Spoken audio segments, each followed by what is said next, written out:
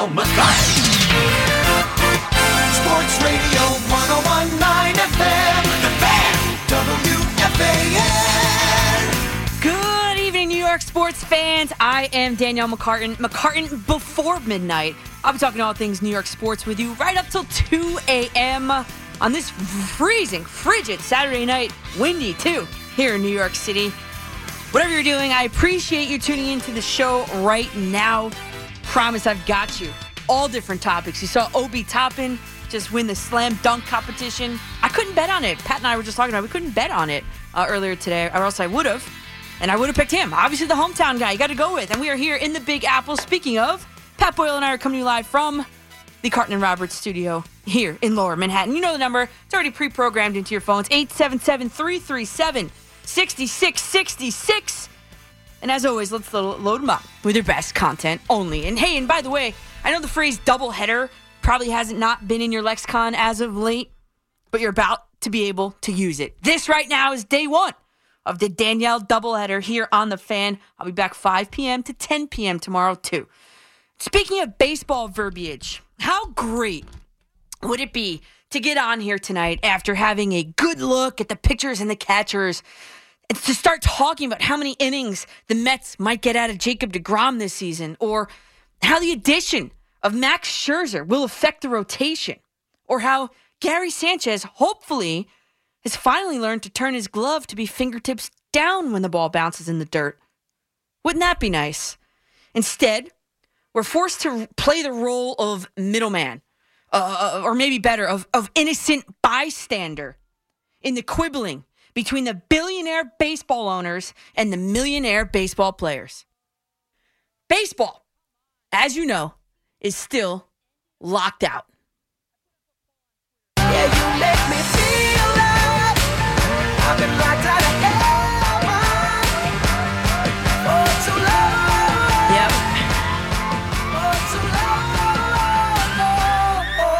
Oh, no. Come on. After the 15-minute meeting ended on Thursday, I put up a poll on Twitter at CoachMCCARTAN. Will MLB opening day be on March 31st, 2022, as planned? I gave you two options. One being no chance, the other being absolutely. 89% of you voted no chance. And if you did some simple math, that leaves 11% of you voted absolutely. And if I had a vote in my own poll, which I don't, I would have voted on Thursday no chance too. You know I have been up on this in as much detail as humanly possible right from the beginning. It's real easy to sit here and say, we want baseball, just get it done, without understanding the nuances of A, how large-scale negotiations develop and the tactics that go along with it, and B, both the micro and the macro picture of all of this.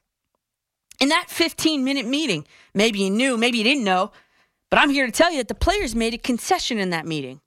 And the concession was not all players with at least 2 years of service time will become arbitration eligible.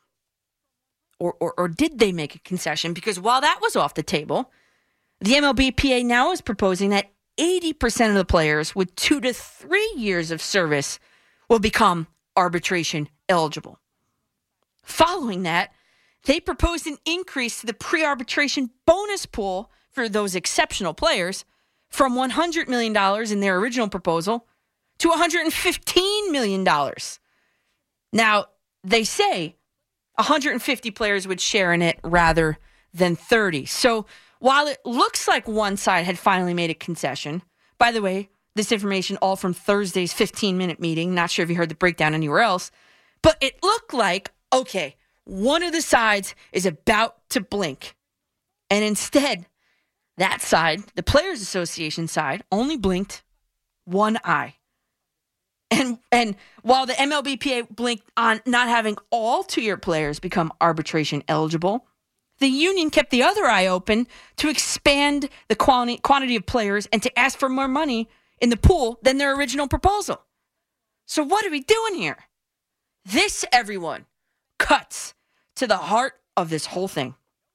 This line item that I just outlined is just one just one of the many line items that these two sides cannot get in the same ballpark on, let alone agree upon. Then, after spending a whole 15 minutes to say nope, they go back to their Twitter fingers. This is both sides. They go back to their Twitter fingers and hammer out their own self-defense, self-preservation statements to post on the internet for all of us to see and to read. Like, why? These two sides are playing this game for this favorable ruling in the court of public opinion. Say that again? Sorry, I'm having trouble hearing you. That's right. Siri just was activated. He's having trouble hearing me. Let me tell you again. Why are they playing for the court of public opinion? For what reason? I told you this a few weeks ago. I've been part of large-scale negotiations during my day job as a New Jersey public school educator. Keep the details behind closed doors. That is the ultimate piece of advice that I can give to both of these two sides. The cardinal rule in large-scale negotiations, been there, done that, is to keep all of the details in that room. Why? Because not a single fan cares about the spin that each side, the Players Association and the owners, puts on this same information, spins on this same information. Let me simplify it for you, the listener, and allow me to read between the lines just as you probably have to. These two sides do not care about me, nor you. The league statement on Friday said, "We regret that without a collective bargaining agreement in place, we must postpone the start of spring training games until no earlier than Saturday, March 5th. All 30 clubs are unified in their strong desire to bring players back on the field and fans back to the stands." And by the way, if you're one of the poor souls who paid for tickets, who paid for a hotel, who paid for a flight down to Florida or out to Arizona this upcoming President's Week to see no baseball, here's what the owners want you to know from that statement. Quote, "The clubs have adopted a uniform policy that provides an option for full refunds for fans who have purchased tickets from the clubs to any spring training games that are not taking place." End quote. An option for a full refund? An option? The hard-earned money for any game that I had purchased a ticket for, that money better already be back in my bank account. Don't make me go through this whole rigmarole application process to get it back. Give it back automatically. It's your problem, not mine. Don't make these people wait. Some people just can't afford to wait for it to come back to them. Then the Players Association, they got on their Twitter fingers and they said shortly thereafter, in a message of their own, says MLB announced today that it must postpone the start of spring training games. This is false. Nothing requires the league to delay the start of spring training, much like nothing required the league's decision to implement the lockout in the first place. Despite these decisions by the league, players remain committed to the negotiation process. End quote. That, again, is not entirely true. Let us not forget why the lockout happened in the first place. The owners decided that they were going to make the first move in this ultimate chess match. They didn't want the players to strike. So the owners went on the offensive and they locked the players out before they could strike. And you know that the players were going to do that. Because unlike teachers who have to work under the last contract's rules and then agree to only a portion of the retroactive pay, in my experience, I voted no on that, by the way. Why should I concede the money that I've already earned? So like teachers cannot strike and work under that last contract, players, they just don't want to do that. They don't want to work under the last contract, the last CBA. So the union could then organize a strike, the players union, not the teachers union, but the players union could then organize a strike and say, we will not play under our last CBA agreement. That is why the owners locked the players out. So for the players to place the blame on that in that piece of literature, just hypocritical to me, man. All of this is yet another example of how these two sides, both of them, don't care about the average fan, you and me. they're driven by. They're blinded by the almighty dollar. You know how I know that? These two sides had at least 4 months to reach an amicable agreement. 4 months. And then in time for my show last weekend, they met for 1 hour. And we all thought that was egregious.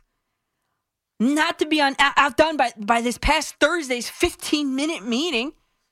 That is a slap in the face to every fan that has spent a single dollar on a ticket, a cap, even a $20 bucket of chicken tenders. And now, the start of spring training has been pushed back to at least March 5th. Here's something that I'm going to propose to them. Me. Why can't the chief negotiators from each side make personal phone calls to the spring training workers that they've essentially put out of business for the foreseeable future?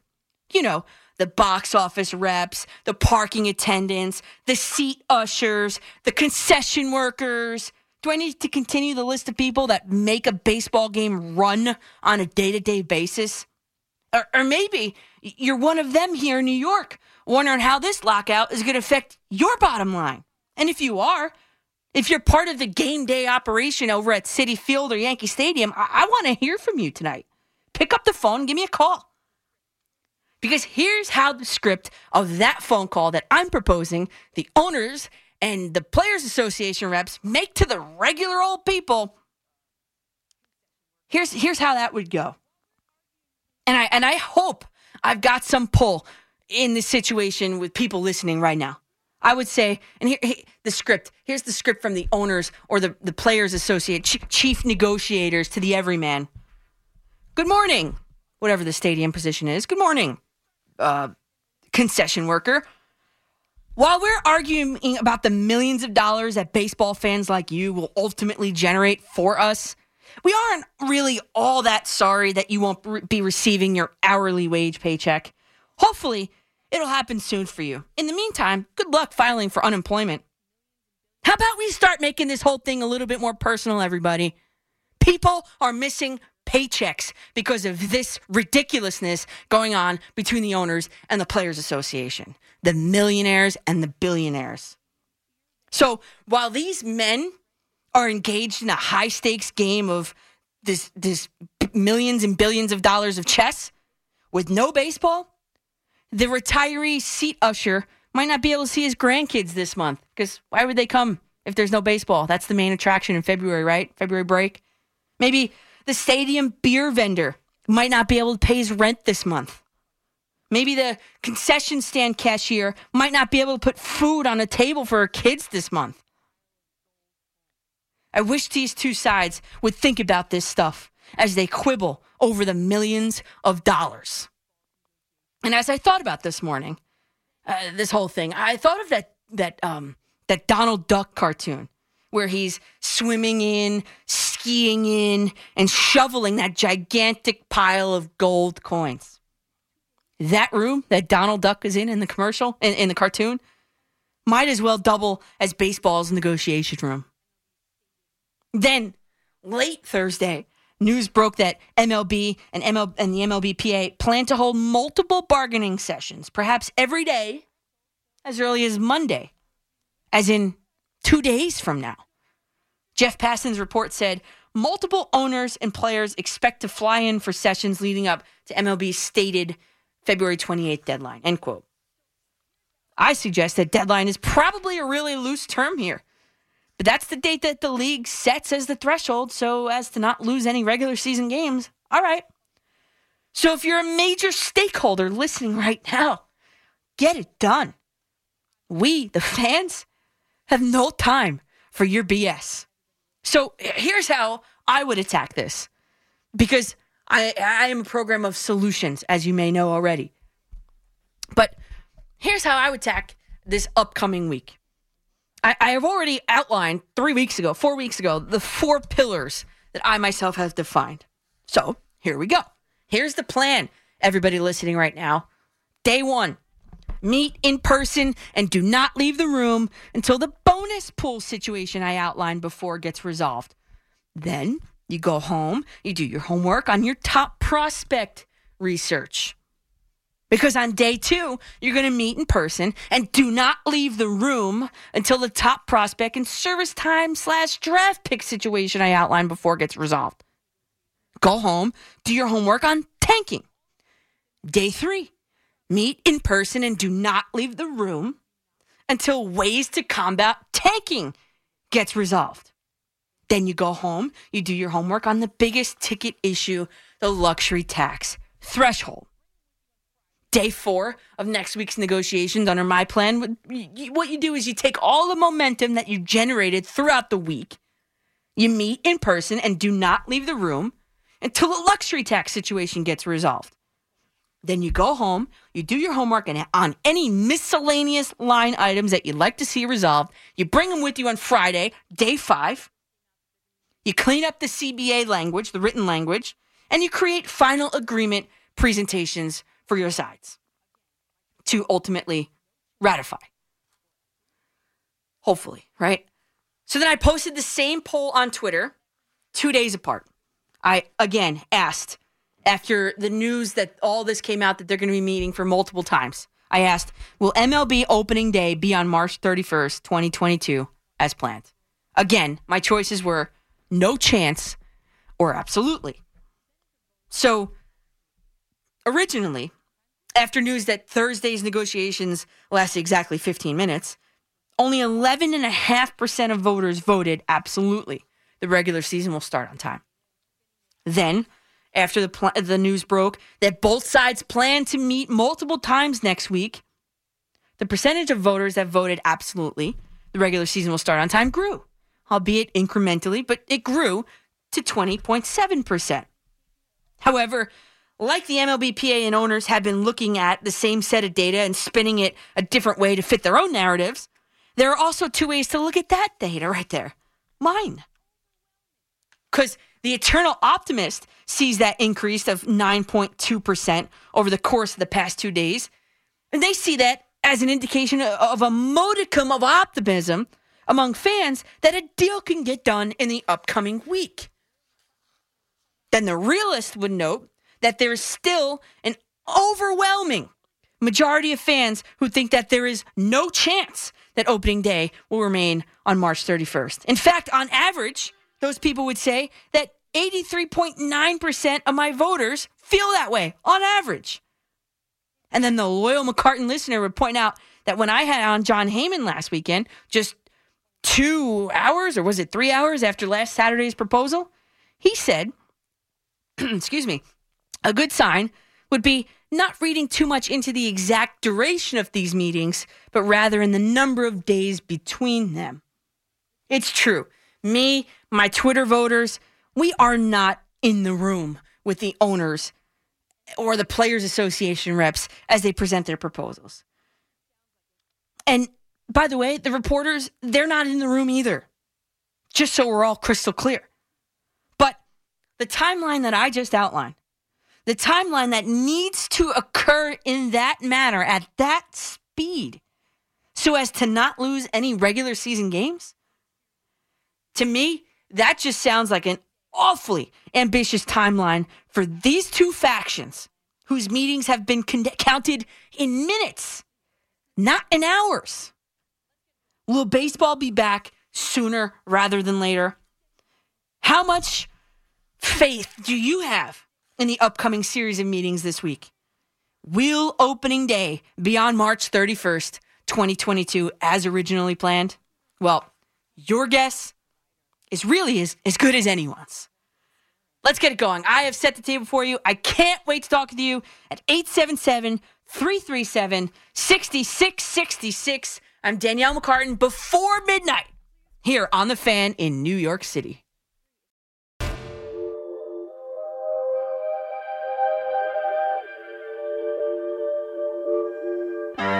Working on a weekend like usual. Way off in the deep end like usual. Swear they passed us, they doing too much. Haven't done my taxes, I'm too turned up. That's right, this is Danielle before midnight. McCartan before midnight here on The Fan in New York City, and that is the Pat Boyle special. Always the first commercial break. He and I are working on a weekend. Oh, like usual. And 877-337-6666 is the number to get aboard. Everyone, you might know by now, everyone knows how into music I am. I play the trumpet, I read music. I've been to the shows of John Bon Jovi, to Swedish House Mafia, to Jay-Z, Eminem, to multiple shows at the Metropolitan Opera. I incorporate music into my monologues all the time, every time. And I must say, because I haven't had a chance to comment on this yet, that halftime performance was better than I was expecting it to be. The set was awesome for the TV viewer, that is. I even said this at my party. If I were there in person, I would have not liked that show because all of those individual house-looking things had roofs on them. And I also did not like the 25 seconds that Eminem got. He was the performer that I was most looking forward to seeing. And to be honest, when I was picking out music for last weekend's show, I went down this whole Eminem rabbit hole. I mean, all the way back to like middle school, this was taking me, like the songs like The Way I Am and Stan, and you know what I'm talking about. But I also like the California Flair, Dr. Dre, Compton, Kendrick Lamar, Compton, Snoop Dogg, Long Beach, and then I guess Eminem and Mary J. Blige for good measure, I guess. But I had a suggestion. How about a Tupac hologram? How did that detail go overlooked? And was this on purpose? You know, a football game is 4 quarters, right? And 50 Cent also performed at halftime, which is 2 quarters or 50 cents into the game. Was that on purpose?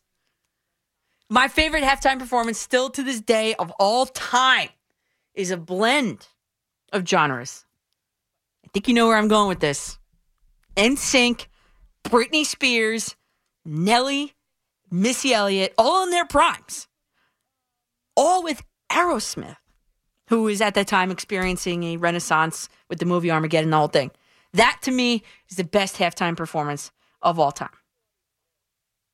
But this one, better than expected. All right, to the calls we go at 877-337-6666. Thanks for tuning in right now. Appreciate it. Let's go to Michael. You were the first one tonight in Chester. You're up on the Fan. How are you? Good to talk with you. Thanks. I'm a trial lawyer. I've been a lawyer for about 45 years. Mm-hmm. My thought is this. These two sides sitting in a room together are going to get nowhere. Mediation is the method and the mode that's used in our courts, federal and state, to resolve serious differences. I think there need to be 2 or 3 mediators who are appointed by Major League Baseball and the players to sit with these people for the week you just described to get something done. Left to their own devices, I honestly don't trust them. I don't think they have the fortitude. I think they hate each other. And I think you've got to have professional people who can help this get resolved. Mm-hmm. That would be my suggestion to them. Michael, the only thing I would say, before you go, Michael, are you still there? Yep. The only thing I would say, I read that when the owners had requested like the federal mediator to come in, the players didn't want it because they said that those mediators would utilize old CBA agreements as a basis for the new one, and they didn't want that. Would that be a true statement there? No, it wouldn't be true, because it's obvious that in the last 2 negotiations, the players got soaked. That's generally known, and it's understood by a mediator that you have to take the current position of the parties as the starting point, not the CBA. Mm-hmm. If the CBA was effectual, we wouldn't be having this problem. Yeah. We're having this problem because the CBA is essentially being renounced almost wholeheartedly by at least one of the parties. Mm-hmm. So, no, you need skillful people who can facilitate this discussion, in my opinion, or you're going to get very, very, very little progress, snail's pace, and each side has their own motivations. We know about that already. You need someone to help them move this forward. That's my serious suggestion to both of them. Yeah, Thank Michael, you. one more thing. Wait, before you go. Sure. Do you think, in your experience, the last I saw, there's no plans to have a mediator come in this week. Do you think it gets done by the end of the week? No, right? I think you need to have somebody, the first day these folks get together, you've got to there are a bunch of mediators who are very familiar with Major League Baseball because they've been mediating various aspects of the collective bargaining agreement for years. Yeah. They've been agreed to by both parties. We know how, for instance, the salary mediations go. Those really are arbitrations more than mediations. Right. The difference is that an arbitrator has the authority to impose a solution. Correct. A mediator does not. Right. The difference, though, can be breached because people who do arbitration also are skillful mediators. So you've got to bring in some of these people who are already trusted by both sides to be of assistance. And I'll tell you another thing. Mm-hmm. I think you're right to divide this up into 4 or 5 major issues, and you can have a mediator working on each of the issues, a different mediator with subgroups of the negotiators to move this thing forward. Yep. All right. Anyway, I thought I'd add that because I think the way they're going is not an effectual way to bring this to a solution. Yeah, I agree with you on that, for sure. Hey, Michael, have a good evening. Hey, Thank you. Thanks for the call, and thanks for lending your expertise to us here. And you're right. That's a good thing. So, right, I didn't know you can assign multiple arbitrators / mediators. So with the plan that I laid out, those main issues, there it is. It's an efficient way to get it done. I am all about efficiency. I don't know if you know that or not, everybody, but I am about effectiveness and efficiency, and that's how you do it. That's how I would do it. I don't know. That's just me. Let's go to Mike in Monroe. You're up on the Fan. Danielle, how you doing tonight? I'm good. How are you, Mike? What's up? Pretty good. You brought up the point earlier about like they're not thinking of the like the concession workers and they're making minimum wage and now that their jobs are affected. Mm-hmm. The other thing I thought of was they made so much progress in the off season of all the minor league players on the AA teams, the AAA teams, and they increased the salaries. We're getting hotels for them now. We're going to start comping their food and everything. They're the ones being affected too, and we all know they make peanuts as it is. Well, they're in Florida. They're playing. They're at spring training. Those guys. They are. Yeah, the minor leaguers are there. Oh, then I read that they weren't, but I do apologize. I guess that they are. Yeah, no. No, they're there for sure. They're there. Okay. Mike, you know how I know that? Because I tried getting Anthony Volpe on the show to come into the studio. I texted him like 2 or maybe 3 weeks ago, or 2 weeks ago at least, and he said, "Hey, sorry, I'd love to, but I'm already in Tampa." I was like, "Oh, okay, sorry about that." So that's how I know for sure. That's news to me. The other thing I was going to say, I watched there's a YouTube channel on baseball YouTube channel that covers baseball called Baseball Doesn't Exist, and they covered this whole thing on why they don't think there's going to be a season this year.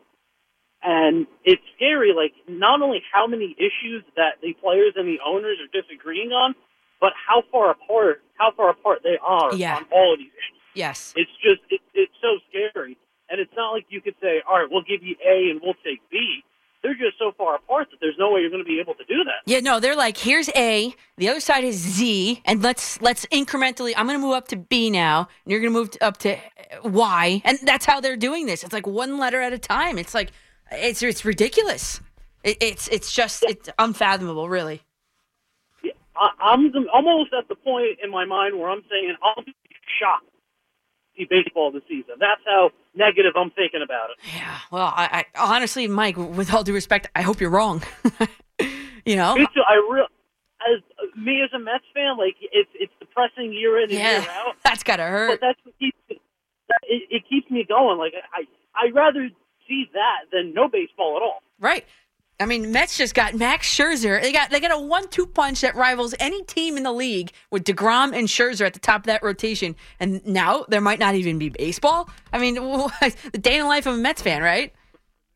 Yeah, we're dreaming about that for days when it happened, and I might have to wait for months to see it. Exactly. That's exactly right, Mike. Hey, and thanks for the call there. I appreciate that. Let's go, Kevin in Camden, New Jersey. You are up next on the Fan. What's up, Coach? How are you? I'm good, Kevin. How are you? I'm good. I got 3 topics. The Knicks, the Nets, and then I got this baseball toward the end because I got to comment on that, too. Yeah. I'm going to start with the Knicks first. That 28-point lead that they blew, listen. Brutal. They've had some terrible losses, but that might be the worst. You know why it's the worst, Kevin? Because now they have to sit and think about it for, 9 days or Not something? Not only that, but it just shows how bad Thibodeau. I mean, listen, the guy, you're a coach, the development, and this is, you're a coach. Development is important. Young players' development is key. All right, the Knicks aren't going anywhere. There's time for them to develop. Stop playing the veterans. There's no need to play Kemba Walker on his bum knees. Yeah. There's no need to play Evan Fournier with his $78 million. There's no need for this. And Kevin, not even that, too. Evan Fournier, 38 minutes a game. Julius Randle, 41 minutes a game. Do you know why they keep blowing fourth-quarter leads? This is not rocket science. Thibodeau doesn't take them out. Because they're tired, right? Exactly. That's been his problem. And that's how Derrick Rose got injured in the first place, because when he was with Chicago, they were winning big against Philadelphia. Thibodeau, for some reason, kept Rose on the court. The next minute, he got hurt. Yeah, and guess what? Same thing with R.J. Barrett, too. That's how R.J. Barrett got hurt this season. Exactly. And that's, for me, I told my dad this. And I mean, the Knicks, I kind of want Thibodeau fired. As bad as that may seem, but I just think it will be better for the organization to get rid of him. Yeah, he's got 3 years left on his deal after this. But you know what? It's for the long-term benefit. I think it might be better he goes. Well, Kevin, I would tell you one thing, that I believe there was some sort of internal conversation that went on there that I think the younger kids are going to get more time. I think Thibodeau was told, you need to play these young kids. We'll see what happens after the break. But historically, I'm just not buying it with Thibodeau. But I hope you're right. Real quick with the Nets, the James Harden, Ben Simmons thing, I'm not fond of Simmons. People know that I'm not. You know I'm not. Mm-hmm. But I told you before, Harden didn't want to be there. So, it's not the best return, but, it's I'll something. accept it.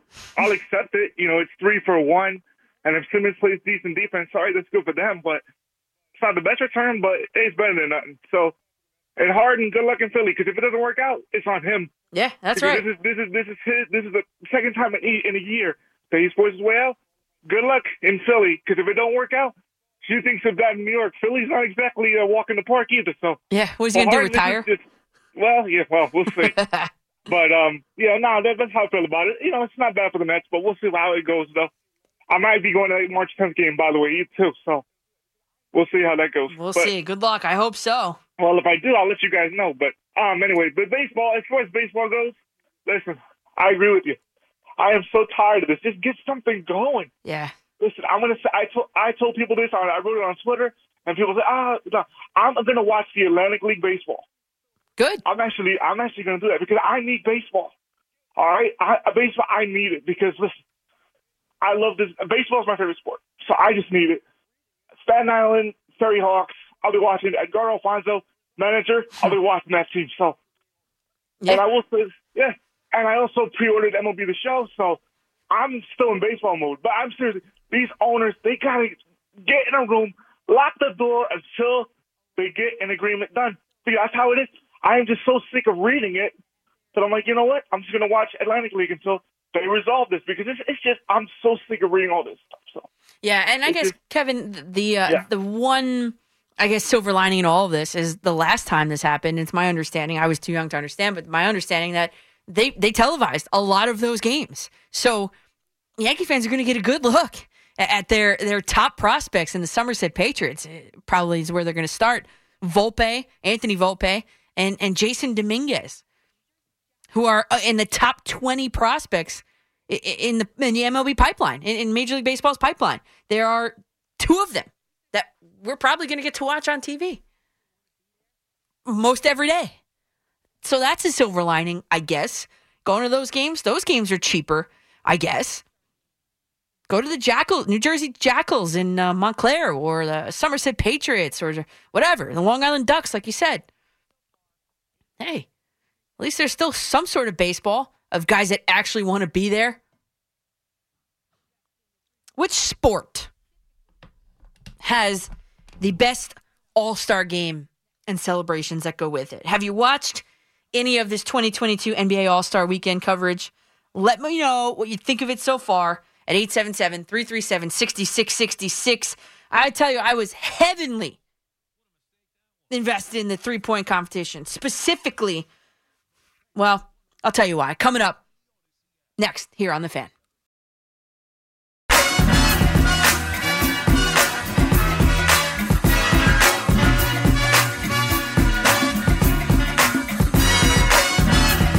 Welcome back to McCartan Before Midnight. We are 15 minutes to the stroke of midnight here in New York City. I got college basketball on the TV here.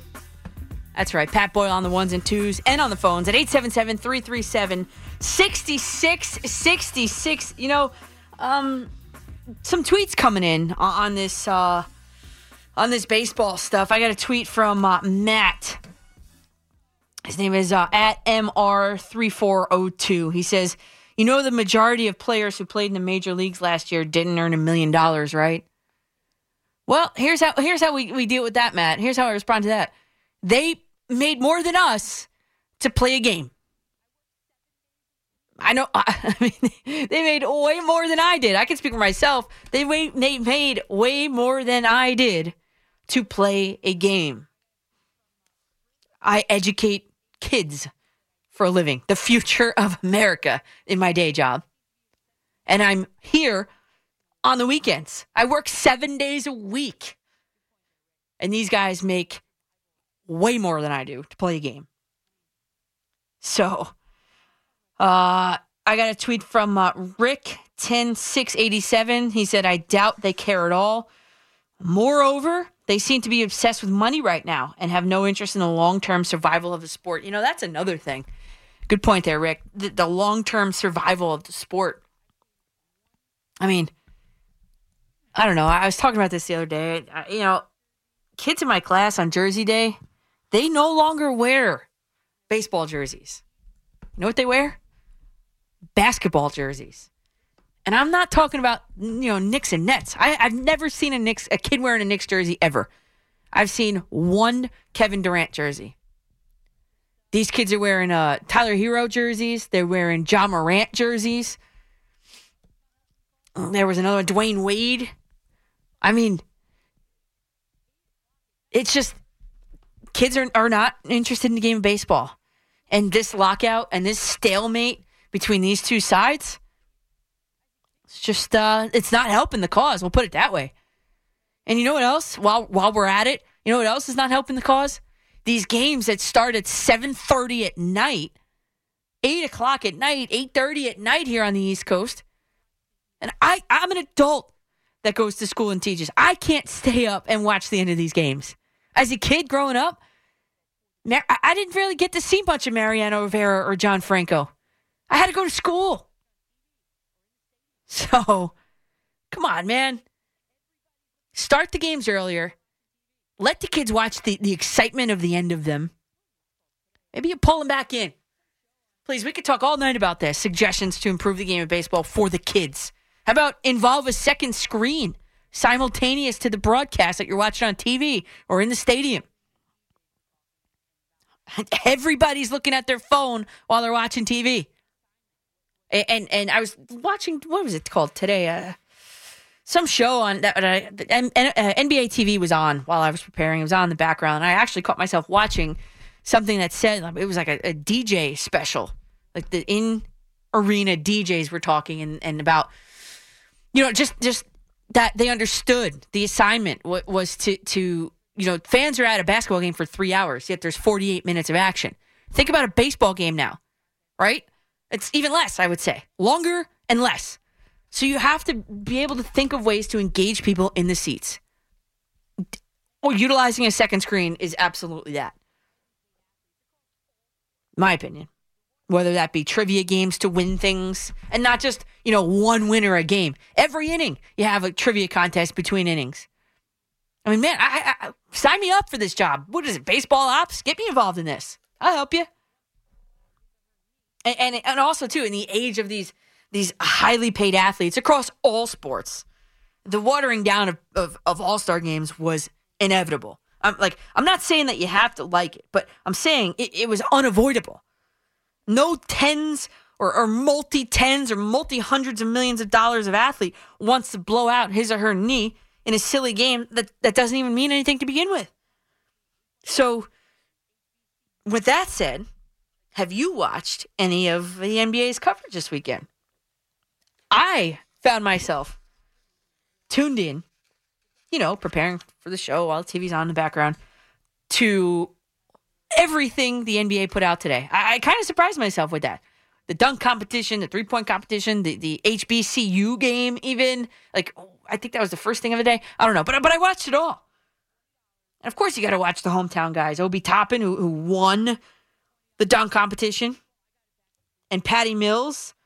Oh, Patty Mills. You know, I used a risk-free token on one of the betting apps on Patty Mills to win the three-point contest. Heavily invested.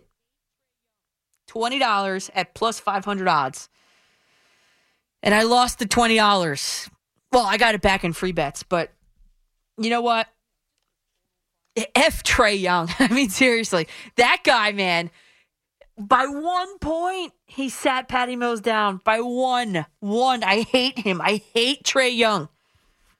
He knocked the Knicks out. Made me lose some money tonight. I just hate Trae Young. On multiple fronts. And, you know, just for total fun, because I like the odds, I picked Devin Booker to be All-Star Game MVP. $5 at plus 2,000 odds. I mean, the actual NBA All-Star Game is an actual joke. But I like the dunk competition. I like the three-point contest.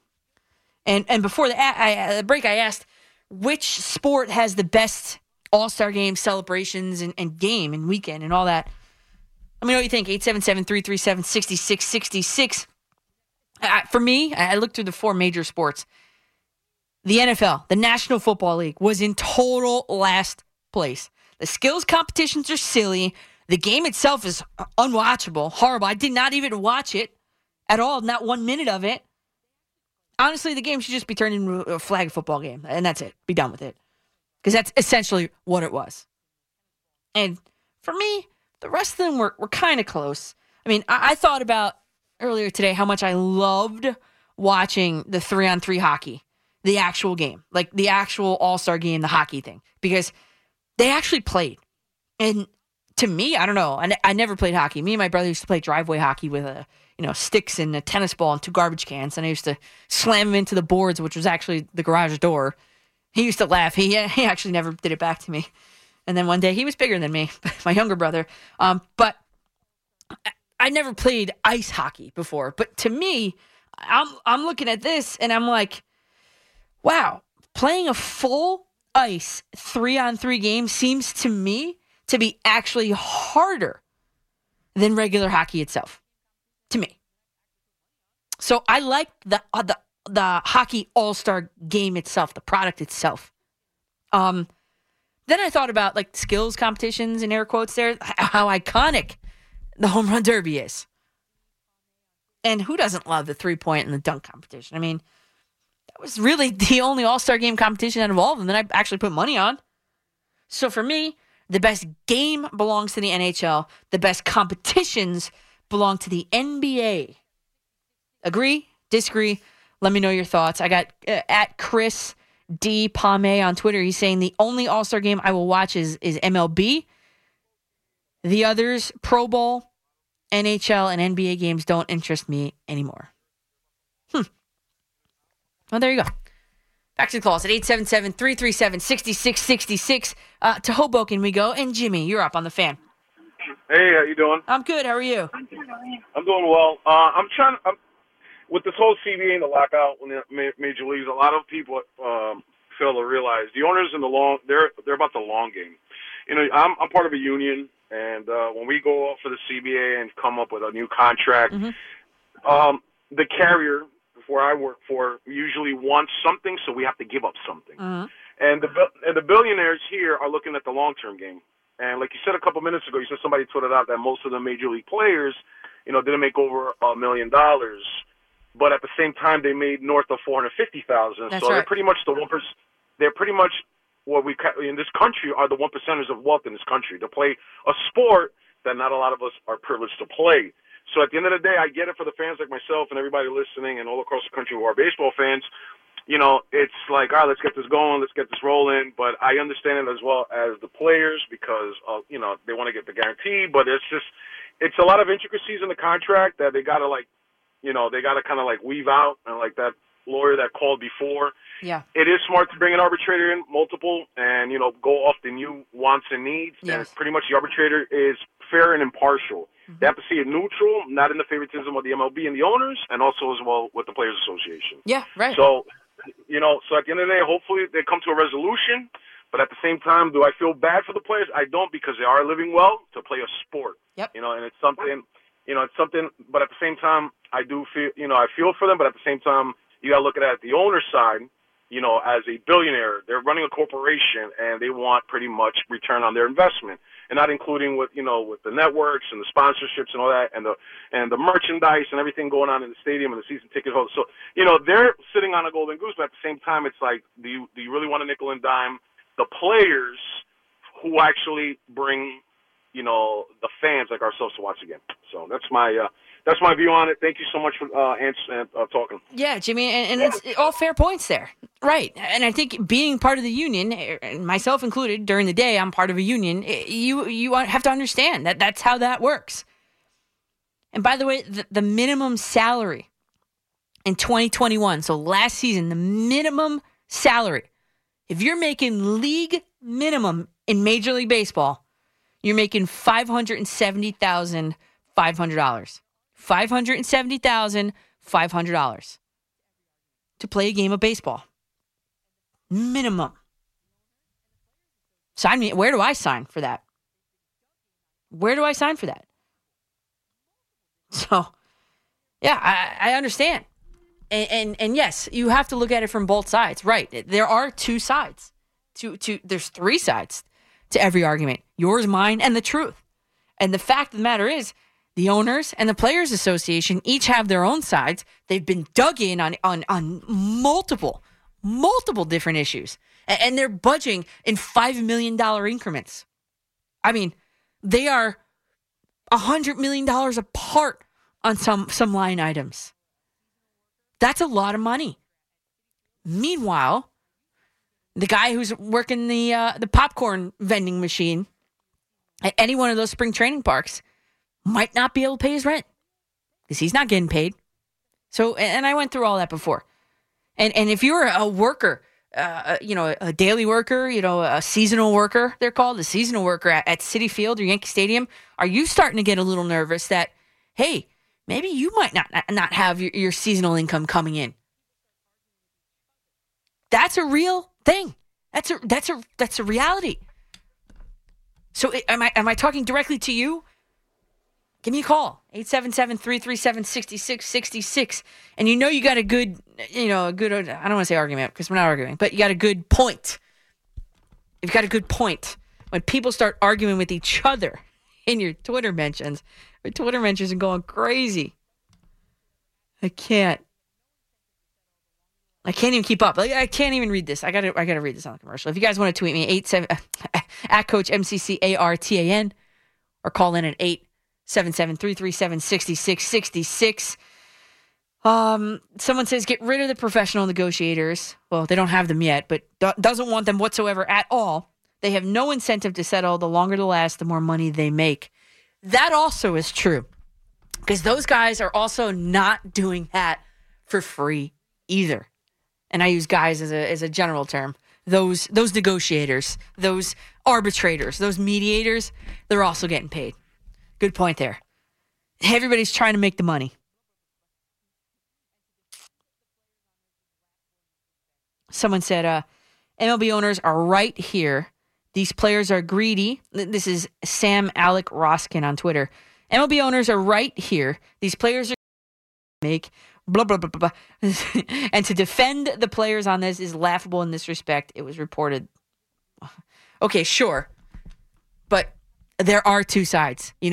These players are getting their service time manipulated. They're getting kept down in the minors for longer than they have to because the owners don't want to pay them when they reach the major league and have to pay them more sooner. So there's multiple different things. You can agree with both the owners and the players on multiple different sides of this.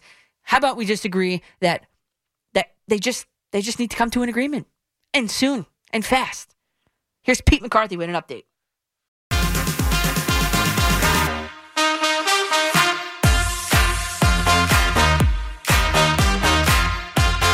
Welcome back to McCartan at midnight here on The Fan in New York City. I'm just trying to catch up with all the people arguing in my mentions on Twitter at Coach MCCARTAN. People are arguing over the salaries of baseball players. The fact of the matter is the minimum salary for a Major League Baseball player in last year, it was $570,500. I sign me up. I mean, really, please do. And you know what?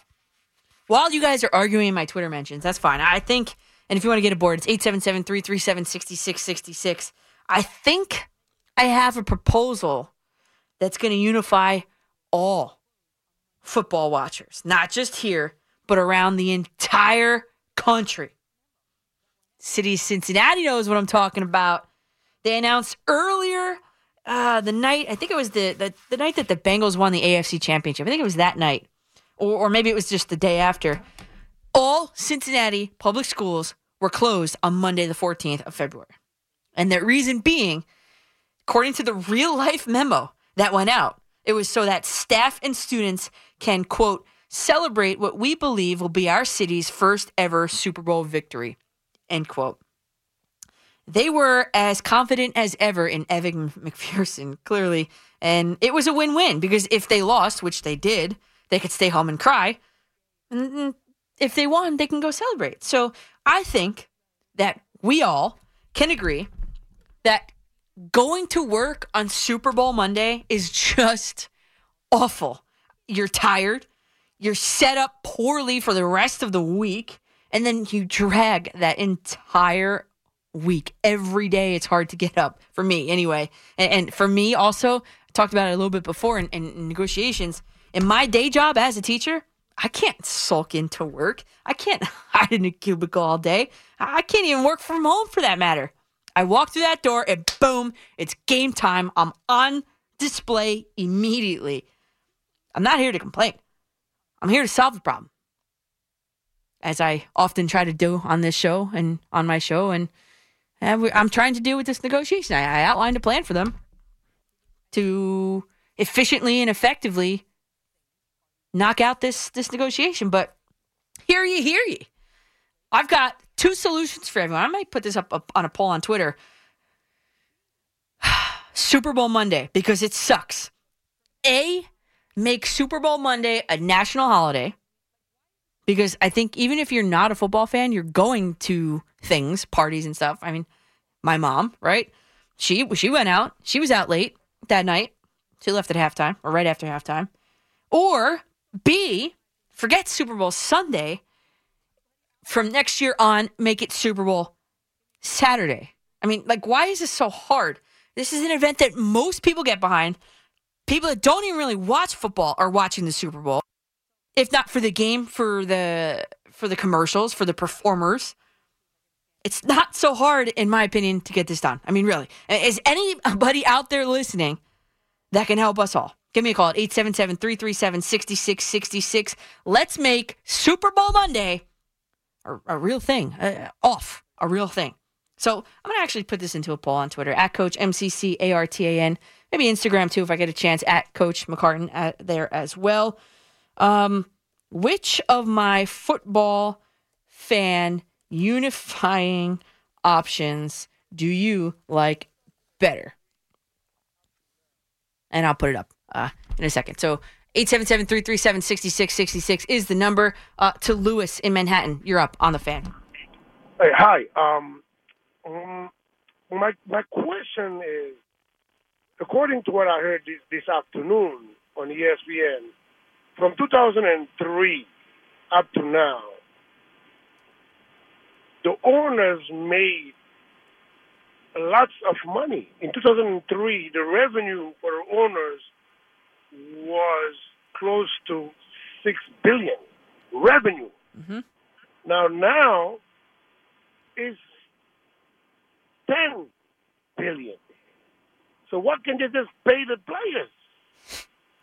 That is the $1 million question, Lewis. I feel like the owners are getting just everything that they want. Mm-hmm. Now, and I also agree with you on the Super Bowl Sunday. It's really, really hard to go to work on Monday. Horrible. Thank you. Horrible. Yeah, Lewis, thanks. Yeah, that is the $1 million question, is it not? The rich get richer. That's how that goes, right? That's how that saying goes. I know I usually mess up sayings here. Those cliche sayings, but I believe I got that one right. The rich get richer, or the rich keep getting richer, something like that. It's not me. That's all I know. To Queens we go, and Sam, you're up on the Fan. Sam. Oh no. Hey, how you doing? Oh, hey Sam. I was just about to dump you real quick. Go ahead. Don't meet just yet. I just want to talk in relation to the NFL. Just like our last caller, they're basically guaranteed 2 years on the contract. So these MLB guys are looking to lock up contracts early, which I agree with. But you got to prove it. And at what point is baseball progressing as a sport? I mean, we've got A-Rod. A-Rod could stick around for as long as he wants. He could hit 300 for the Long Island Ducks, for all I care. But when are we going to care about the owners who are the ones providing everything, the bills, the stadium? And if we wait a second. First of all, Sam, the owners don't provide all of the stadiums. A lot of those stadiums are funded by taxpayer dollars, our money. That's first. I mean, do you want Bill de Blasio playing third base? Come on. I don't know. I don't understand what that question is. I'm just saying, who's really putting the money up? Who's paying the salary of these players? Everybody's taking the player's side. And at the same time, you've worked very hard, and I respect your show. You're talking about the day of the Super Bowl, right? How nobody likes to work, but you still go to work. These players, they want to play. They do. Yeah, but you know why they want to play? Because once the regular season starts and they're not playing, they don't get paid. That's why they want to play, because they want to get paid. Well, if you're off on Super Bowl Monday, you don't get anything. You don't get paid either. I do. But everybody. I would. Yeah, if it's a national holiday, I would. Yeah, not everybody has that privilege. Right. But anyway, you're right about that. What do you do? What's your solution? I want to know your solution or your opinion for baseball. On what we could do for baseball. How do you solve the problem? Yes. Did you young guys with young talent? Did you listen to the Open at all? I absolutely did. Okay. And I heard every single point of yours, and I disagreed with every single Really? one. So let's go through all. Go ahead. What's the first one? Tell me that you disagreed with. Go ahead. Arbitration. What about it? So each year, you're negotiating your contract. You're up pretty much in free agency. You got to prove yourself every single year. Do you have to prove yourself every year at WFAN? I have to prove myself every single day here, but you are every single shift actually. But arbitration is just it's the name of the process of negotiations. That's what that is. Okay, next. Yeah, and my next point, well, you're opening. Mm-hmm. The next point was, when do you think that we should start paying these players? They step on the field at 23 years old. Mm-hmm. When are we gonna wait 4 years, 5 years of the NBA, the NHL even? Start paying them max contracts, you mean? Like max money? Not max contracts. But when do they deserve to have a chip in the chair at the table? Well, when they provide the body of work that says that they can belong there. So is that after 1 year of service time, 2 years of service time, 3 years of service time, 4 years of service time? What is it?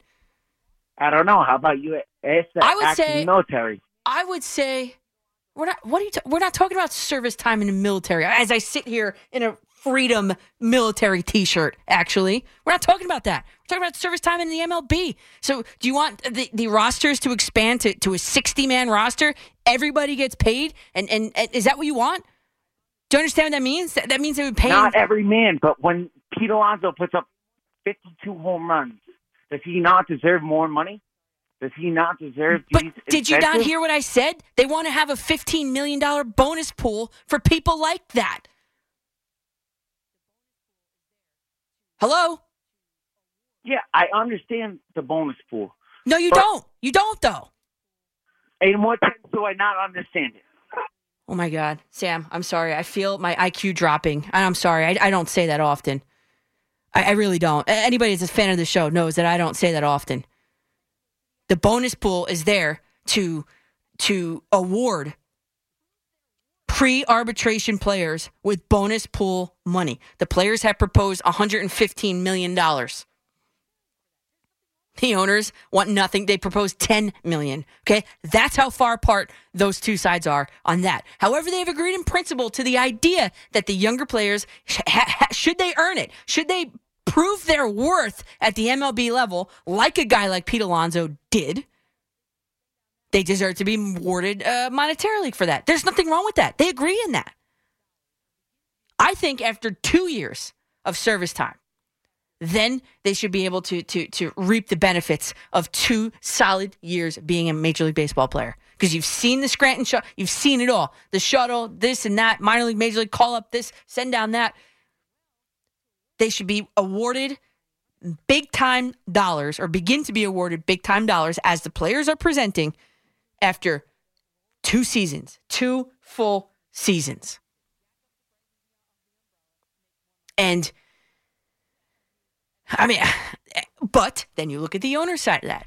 You say, well, to award a guy like Pete Alonso all that money, that's going to cut into our bottom line. You know what you do? Then, if you're an owner, like I used to do when I played a roller coaster tycoon when I was a kid. When it was raining, I used to jack up the prices of the umbrella to make more money in my bottom line. That of me as a roller coaster tycoon amusement park owner. Okay? That's what the owners can do. They can jack up the prices of whatever they want. And people are still gonna pay it. Like I said before, a $20 box of chicken fingers, a bucket of chicken fingers, you pay it. $15 for a beer, you pay it. $45 to park at Yankee Stadium, you continue to pay it. We are the suckers. We are the suckers. Forest Hills. Stan, you're up on the Fan. Good evening. How are you? Okay. I have a friend who does business with the NFL teams. He sells products to them, this and that, items put their names on. And he told me he spoke to one of the owners, one of their people, and they basically said, maybe, first of all, I wanted to ask you about, what were the ratings this year? Were they down more than 10, 15% from the Super Bowl? The Super Bowl, I think, was majorly successful this year. Was it down from last year? I think don't think the guy who I spoke to just said maybe about 4% down or something. Is that true? I mean, was it down? I don't think so. I'm trying to look it up as you talk. Okay, all right, I'll keep talking. Yeah, continue. No, but the point I'm trying to make is, the guy said, they say, what's in their mind? And as you said, they get away with charging anything. They will go. It's being discussed, but now they will go totally pay-per-view for the Super Bowl within 5 to 10 years. Totally. Yeah. Mm-hmm. Absolutely, and the idiots will pay it, or maybe the NFC champion. Totally will go. It's in their mind. It's just waiting because they see what's going on. They will go pay-per-view. Yeah. Am I wrong on that? No, I don't think you're wrong. Unfortunately, I don't think you're wrong on that. Unfortunately, but here's really my point. Yeah. I don't watch football anymore. I don't watch baseball anymore. I don't watch basketball anymore. To me, it's now all watered down garbage. Sadly. And you said something that got me a little, not mad at you, but you made a bet you're a sportscaster, and you made a bet on the game. There was a time when I'm not condemning you, but there was a time when sportscasters covered the game, they called the game, and that was it. But now we have sportscasters, not you, who say, well, I made a $30 bet, blah, blah, blah, blah. This, to me, the idea of betting, I know I may be from another planet, is the worst thing that can happen to sports. The worst. Well, when it was pure as it was, and I'm not saying it was, angels, it was great. But it's not anymore. It's not. And to watch the game and to say, well, you bet $20 and you lost or whatever it was. I mean, to me, that's depressing. I know you got it, you're talking, and it's legal, and it's not, but it's depressing. Well, I'm sorry about that, Sam, but I'm not blaming you. Listen, I got to tell you something. When there was 2 seasons, right before the pandemic, whatever football season that was, I worked in the Giants communication office, and I signed the same contract that like Eli Manning signed, saying that you will not gamble or place a wager, not even play fantasy football. Right.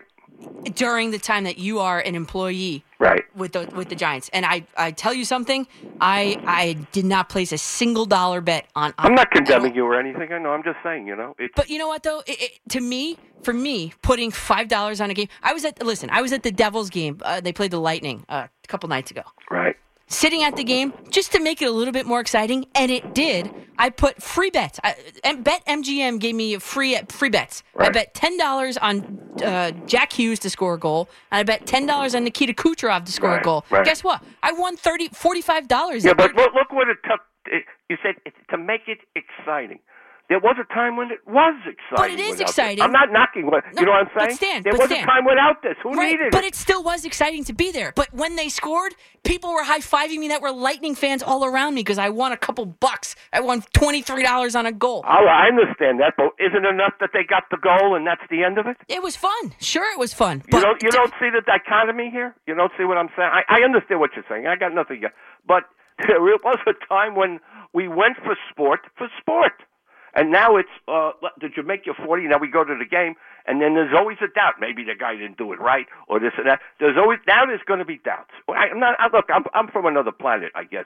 I don't know if a lot of people agree with me. But listen, I do it in fun little silly increments. There are people on here that do it in much larger quantities, and you know what I'm saying? Sure. But I just do it for a little bit of fun. I don't think that there's anything wrong with that. I really don't. But you said there are others that do it.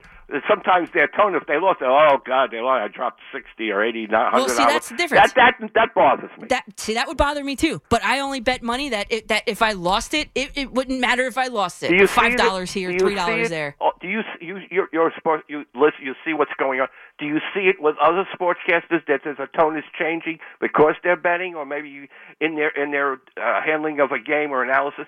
Or can you tell? I mean, you know what I'm trying to say. I know what you're trying to say. And listen, I can't comment on what anybody else does. Right, I understand. But listen, the best I can do, and I'm going to let you go here because he's giving me the wrap up single here. But the best I can tell you is this: I know I do my job here when you know which fan, or when you don't know which fan of which team I am.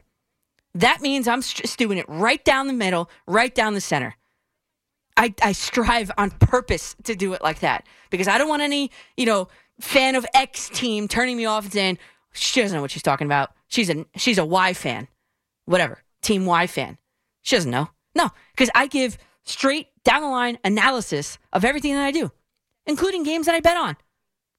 Including games that I bet my $3 on and hope for a good outcome. Like tonight. Patty Mills just didn't have it. Patty Mills just didn't have it in the 3-point competition. Unfortunately. Fortunately for me. Unfortunately for him. It's just how it is. It's just what it is. It's utilizing a second screen while watching a particular sport play out on television or in person. And it's the wave of the future. It's how it is. And so through the little dribs and drabs of real baseball news out there that this country has gotten, a quote from Aaron Judge about his future here in Pinstripes has cut through the deafening silence. What did he say? And more importantly, what the weight of those words say, as they pertain to the future of the Yankees will be. And by the way, just to answer the original question, the numbers from NBC are in. 112.3 million viewers saw the Super Bowl this year, and that was a 14% increase in viewership from last year's Super Bowl. And that was the Bucks and the Chiefs. And of course, this was the Bengals and the Rams. So all that and more coming up here on The Fan.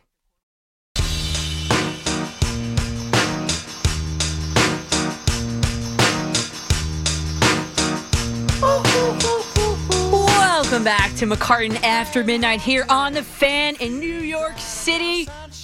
We've had a changing of the guard on the phones and behind the glass. We say goodbye to Pat Boyle, and we say hello to Nick Mattina. And if you speak Italian, buonanotte, you know that mattina in Italian means morning. So this is perfect that Nick slides in at 12:25 in the morning here. Earlier. You were here earlier, but I'm just saying. Yeah, you know what?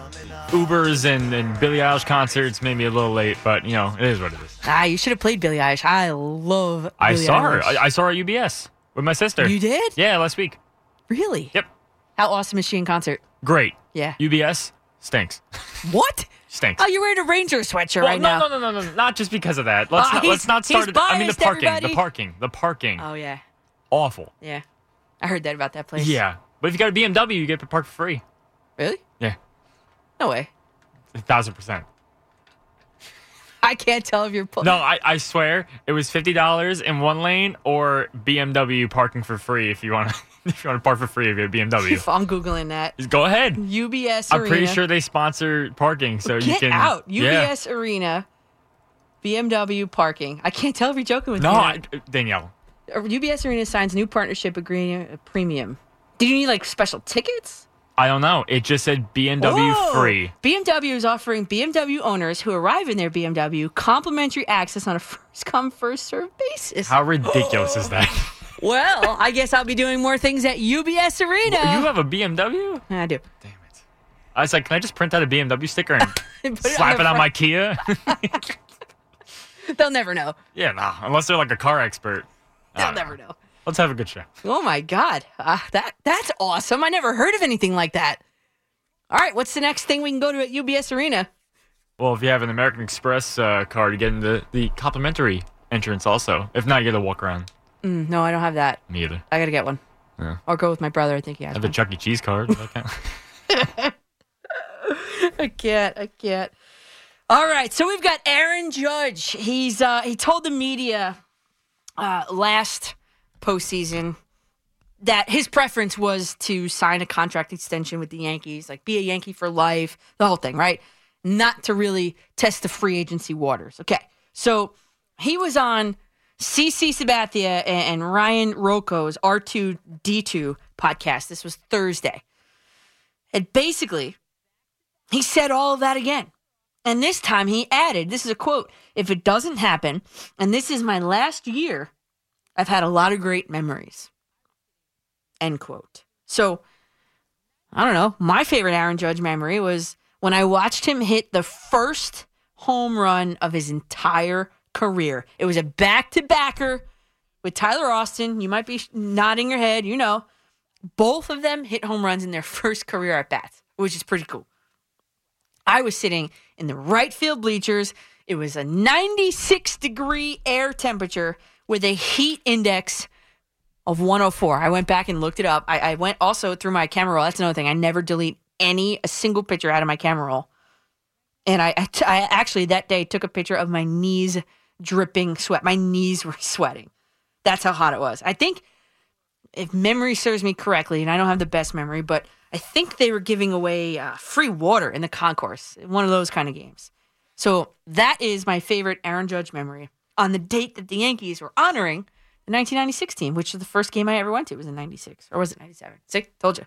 But what are the chances that the Yankees could or would have to leave Aaron Judge out in the cold? Well, you'd have to think that they're definitely waiting to see what that new luxury tax threshold is going to be. That's for sure. And then you'd have to think that Judge would garner, $30 million annually. Spot Track actually suggests an 8-year deal at an AAV of $25.4 million. Okay, so the Yankees could afford Aaron Judge, theoretically, if that dollar amount's correct. The issue, I think, is going to come with the number of years. 8. He would be 38 years old at the conclusion of that deal. 38 years old for an outfielder. And I say that because, okay, you would think the natural conversion for a guy like Aaron Judge would be, okay, how about a conversion to a designated hitter? Well, not including this season, Giancarlo Stanton, he's under contract with the Yankees for the next 5 after this season, with a club option for the 6th. So, I guess if this works out, Aaron Judge's birthday is April 20, just about a month from now, April 26th, I think it is. He'll be 30. So, if this works out, I mean, I guess he could play the outfield regularly until he's 35. And then if and when the Yankees don't exercise Stanton's option, then I guess Judge could slot in as a DH as a 36, 37, or 38-year-old. Would you sign up for that, Yankee fans? Would you co-sign that? Starting outfield of, over the next 4 years, minimum, from right to left, you got Judge, Hicks, and Stanton. So, would you co-sign for that, even with a center field DH type guy in Jason Dominguez. He's due at the major league level in 2024. Would you do it? I know I would. But only after this season. Because I want to know that Aaron Judge can give me 2 back-to-back full seasons on the field. I'm not talking like 162 games. I'm talking like, mostly healthy, sits only because the manager tells him to sit, DHs only because the manager tells him to DH, all that. I want 2 healthy seasons from Aaron Judge back-to-back because he hasn't yet done it. And then the next move I would make, I would dump Aaron Hicks as soon as Dominguez looks like he's going to be ready. So Judge, Dominguez, Stanton. Talk about scary hours. I think it's going to hit the Bronx sooner rather than later. Because Jason Dominguez looks like the real deal. Everything I've read sounds like he's the real deal. And he would be very cheap because he would be just coming up from the minor leagues. That could help the Yankees save money elsewhere. And of course, dumping Hicks would also free up some cash flow on that team as well. So would you keep Aaron Judge around? Of course the answer is going to be yes, right? But will it work? And I think it can. And I think it might. Let's go to Seifert. Adam, you're up on the Fan. Hey, Danielle, how's it going? I'm good. How are you? I'm well. It's been a little while. I know. 3 things for tonight. Well, maybe a little more than 3 because you brought up some things I just wanted to address. Random things. Best All-Star weekend is, well, I'm biased. I love baseball. I go back to, I love the Home Run Derby. I love Josh Hamilton when he went off and Bobby Abreu back in the day. Those were awesome times. Regarding the All-Star weekend for basketball this weekend, I missed Steph with the 3-point contest. Really wish he could have participated. Oh, yeah. I know. In terms of music, just saw Genesis at UBS in December. That was awesome, and I'm seeing them Journey at UBS this week. So looking forward to that. Look at you. How is UBS? I haven't been there yet. I haven't been there for an Islander game. For Genesis, it was pretty good. It's pretty cavernous, a very large arena. Kind of missed the Nassau Coliseum because that was a little bit more like confined. Yeah. And everything would shake. But in terms of just the points I wanted to make for today, I don't think baseball is going to start on time. I think everyone's like digging their heels in, and a lot of the owners are like money hungry, so they don't care about like the fans. Sadly. Yeah, that's part of the problem, right? They don't care about. But what about the people that actually work in those stadiums? They don't seem to care about them either, not getting a paycheck. Yeah, so it's kind of sad. And I go to a bunch of Ducks games on Long Island. It's the quality's not there, but baseball is baseball, so it's my favorite sport. So I love watching it. The 2 questions I had for you were: do you think the Knicks are going to keep R.J. Barrett like long term? That's question 1. And question 2 is: do you think the Islanders could make the playoffs any shot this year? Okay, so question 1: R.J. Barrett long term. I would think yes. I think R.J. Barrett has shown enough improvement in his time here that he would garner, yes, a long-term deal with the Knicks. I think so. And honestly, he's part of like that youth movement, right? So you got R.J. Barrett, on the floor. You got to sit guys like Fournier and Randall at this point, and you got to give the younger guys a chance to see what they can do, see what you have, and then maybe you end up shipping off one of those older guys. Like, you know what I mean? But I think R.J. Barrett, yes, is here to stay, for sure. Okay. And what was the other question? I'm sorry, I forgot already. Can the Islanders still make the playoffs? With a laugh. You say that with a laugh. Yeah. I'm losing hope. Oh, it's going to be tough. It's going to be real tough. I'm looking at the Metropolitan Division right now. The Hurricanes have 70 points. The Penguins have 70 points. The Islanders scroll all the way down to 42 points. That's a big deficit to have to overcome, and I think time is ticking for these teams. I hate to say it, and I hate to draw the ire of Islander fans. I think they missed the playoffs this year. Yeah, it's disappointing because they went so far the previous 2 years getting to the conference finals. I know. And no excuses, but like they started, was it 13 away games before UBS was ready, Yes. and like the COVID stuff still, but no excuses. Like Yeah, you got to overcome, right? Next year. Yeah, exactly.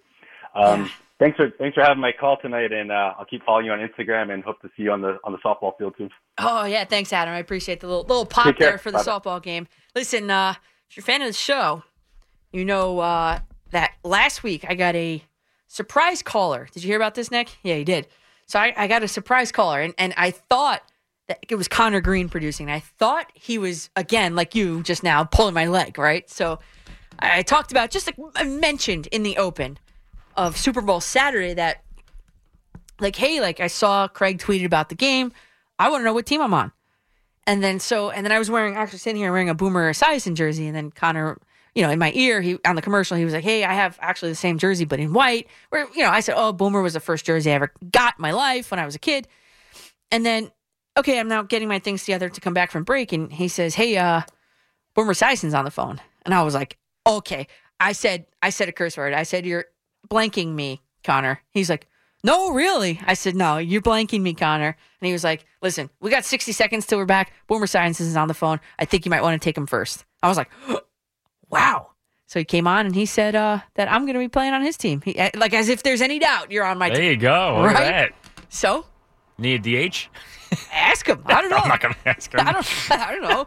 Ask him. So then he asked what number I wanted. He's like, of course you can't have 7. So I was like, all right, 17. And then speaking of the Islanders, Matt Martin's 17. Duh. So I was like, oh, man, back to the drawing board. And I said 99. But then I was like, then I thought about it. Because Boomer once talked to me about catching, being a catcher. If I were to be a catcher, I want something like heritage. I want like Italian American, like 31 for Piazza or 8 for Berra. That's how I want to go. What about 13?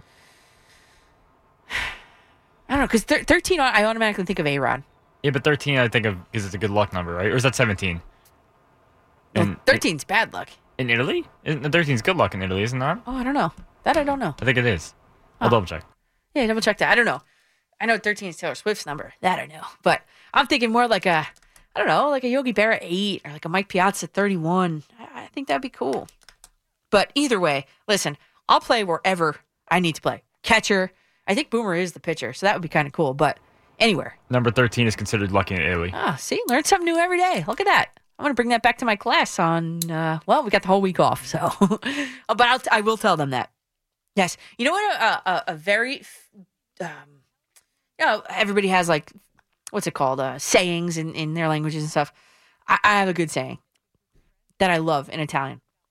It's, I don't want to screw this up. I screw them up in English. It's a, dimmi con chi vai e ti dirò chi sei.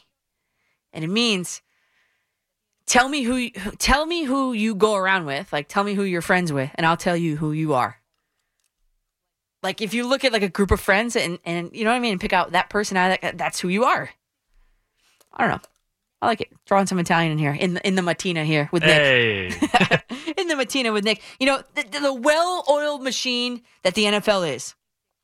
The Super Bowl odds for next Super Bowl are already out. Like, where do our Jets and our Giants land in that hierarchy? How might that dictate or indicate next year's expectations for both of our teams? I'll dive into all of that. I want to hear your thoughts as well. 877-337-6666. I'm Danielle McCartan. After midnight here on The Fan in New York City.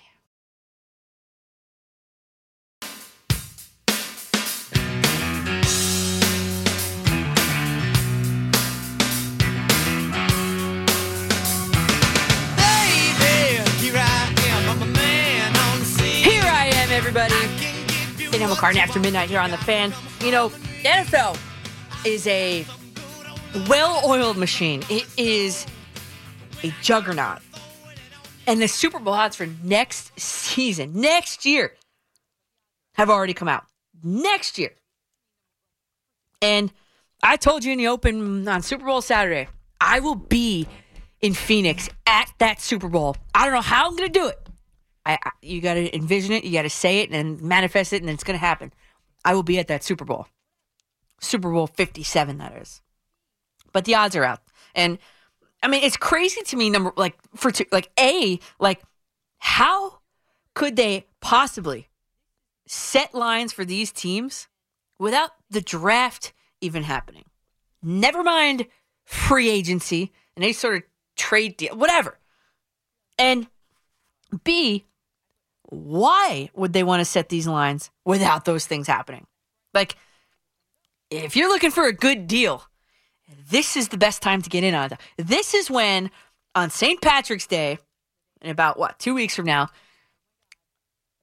2020, I guess it was, I put money on the Bucks to win the Super Bowl because that's where I thought Tom Brady was going to go. And I accidentally pressed it 2 more times. And then I woke up the day after St. Patrick's Day and I was like, oh my God, this went through 3 times. And I was like, you know what? Must be destiny. It was like $35 in total, I think. You know what? I'm just going to let it ride. Well, I won $775. Thank you, Tom Brady and the Bucks. So that was lucky. But this is, if you're looking for a deal, this is really the best time to do it, okay? So, the top odds to win the Super Bowl. I don't want to just give them to you. I like making this into a little guessing game. So, Nick, are you up for a guessing game? Oh, am I up for a... Yeah, let's go. Which team at plus 700 has the best odds to win the Super Bowl? Right away, my brain goes straight to Kansas City and goes with the Chiefs. Final answer? Yes. Wrong. Actually, the correct answer, number 1, the best odds to win Super Bowl 57 are the Buffalo Bills. That was my second pick. Yeah. All right. You want to go for number 2? Sure. Second best odds to win Super Bowl 57 are? Kansas City Chiefs. You're right. All right. At plus 750. And then, just to round it out, third best odds. Who do you think? I'm going to go... Jeez. I know. I'm going to go out on a limb here and say the Green Bay Packers. No?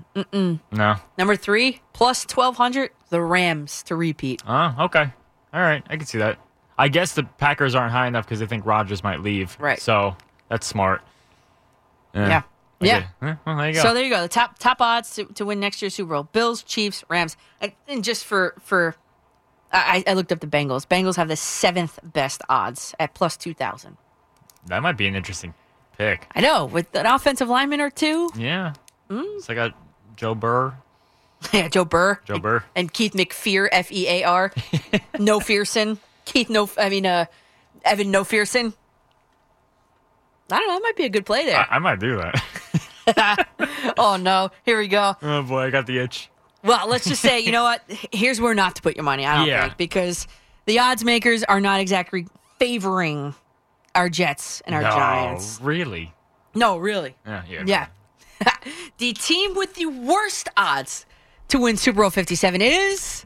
The New York Giants. Nope. Oh, the worst ever? No, I mean out of the field this year. Out of the field this year. It would probably be... The Texans? Yeah, you're right. Yeah? Plus 18,000. Can you imagine if Aaron Rodgers goes there? Oh, my God. We're laughing now. Yeah. What's that? That's a $5. I want to see how much that that payout would be is. that would be something. Well, isn't it like don't you do 18,000 times 5? Was that all it is? I don't know. I always just used the calculator right on the I app. skipped math in high school. $90,000. On a $5 bet? Yep.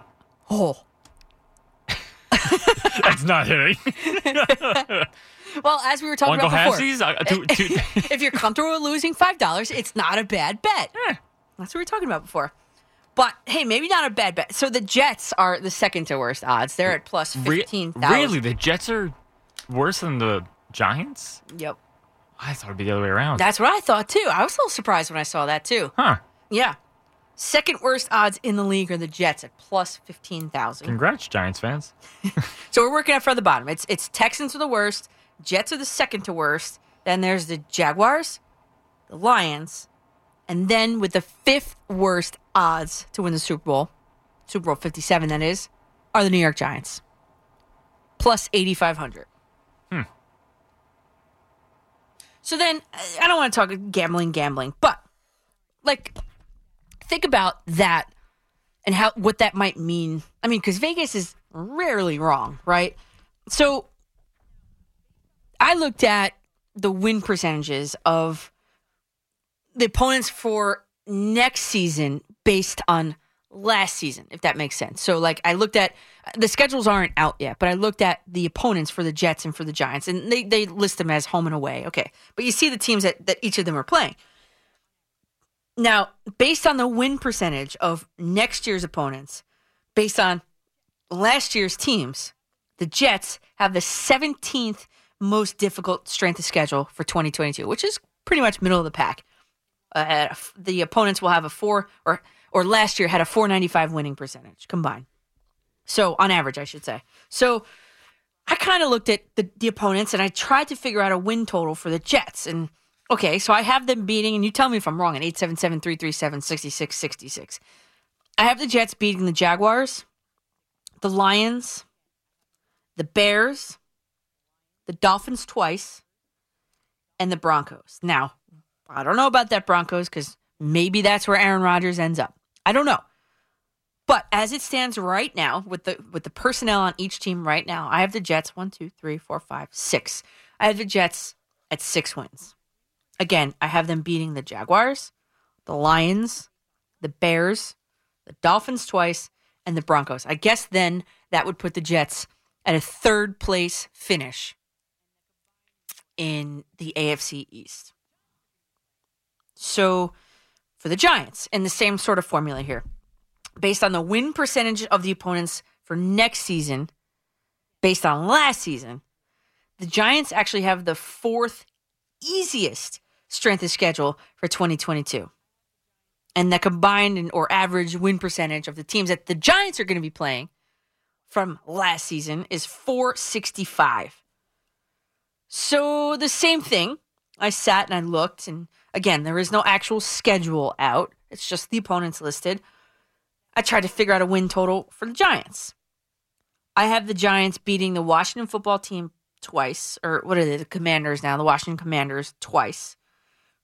I have them beating the Eagles once. I have them beating the Bears. This is Giants. The Giants, I think, beat the Lions. The Giants better beat the Texans. They better beat the Jaguars. I think they beat the Panthers as well. So what is that? 1, 2, 3, 4, 5, 6, 7, 8. I think you're looking at 8 wins if you're a Giant fan. So again, all of this, though, right now at 2:51 in the morning on Sunday the 20th. I'm sorry, 12:51. I'm literally looking at my watch. 12:51. At 12:51 in the morning on Sunday the 20th of February. This is before the NFL draft. This is before any trades, before any free agency.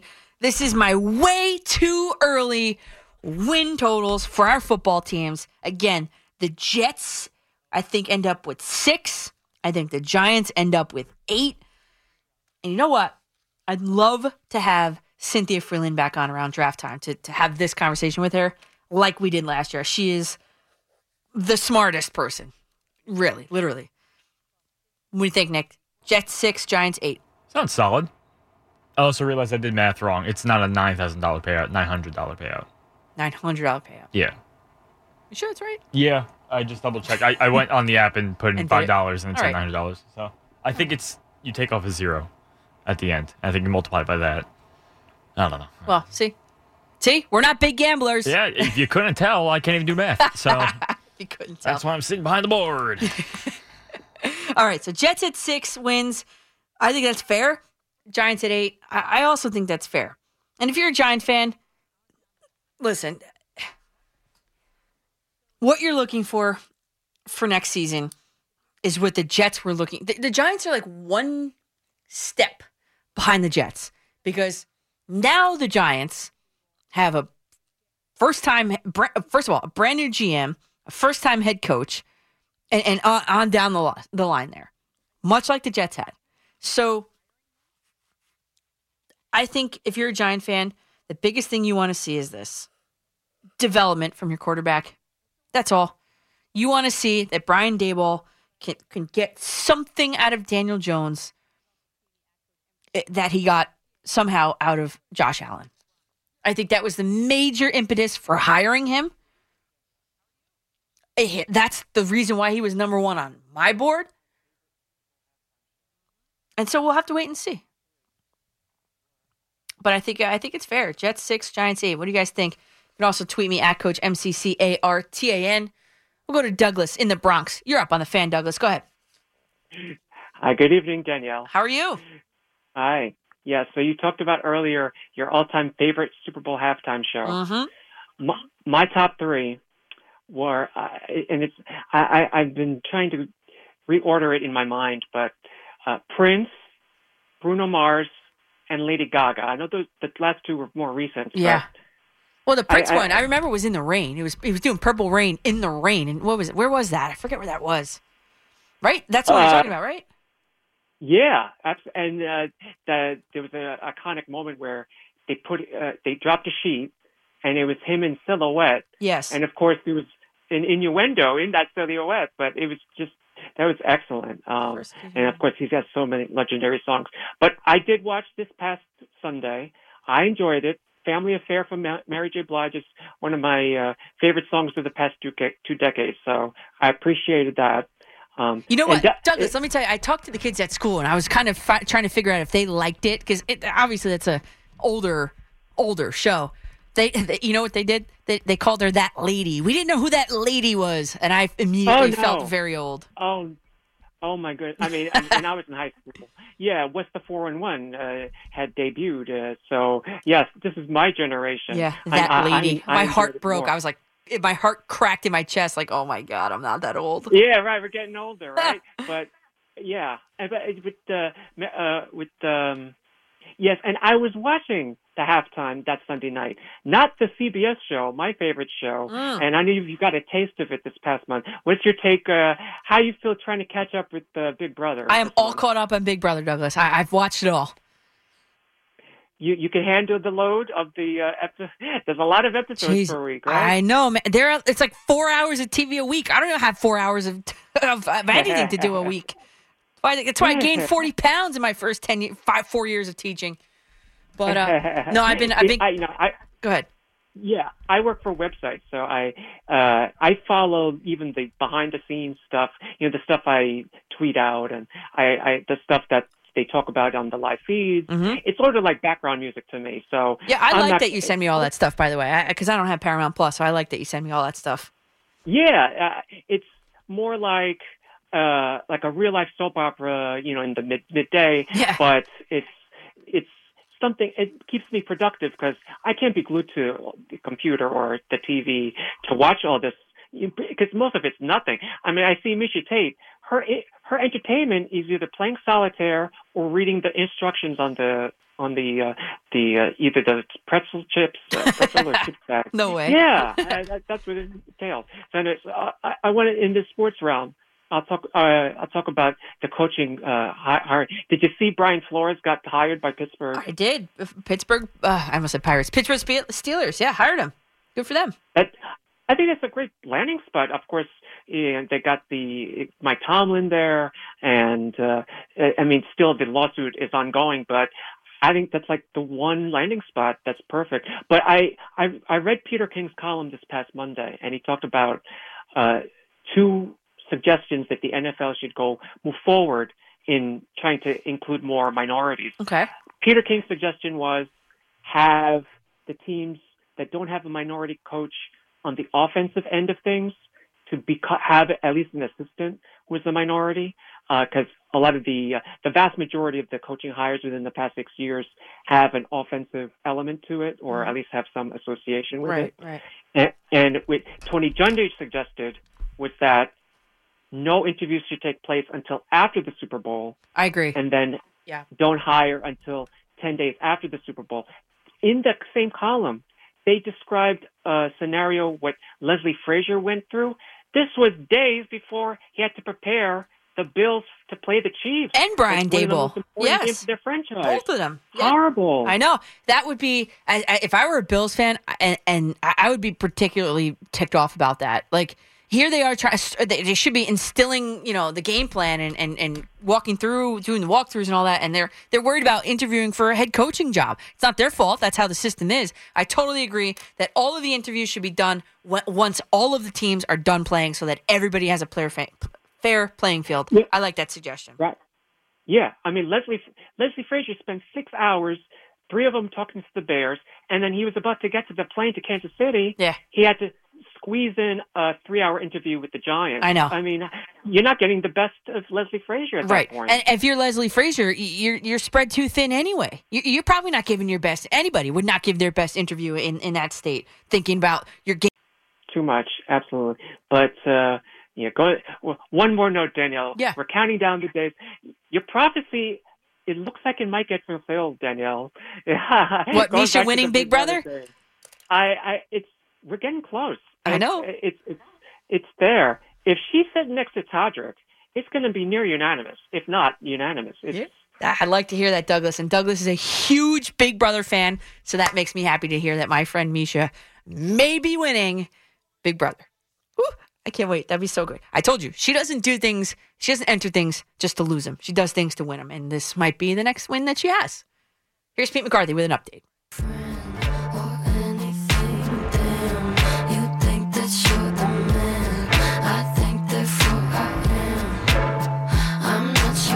Yep. As for Billie Eilish, and you may receive Billie Eilish, for anybody still maybe stuck in traffic in and around the Garden, leaving that concert, I'm jealous. I'm jealous that you got to see her live.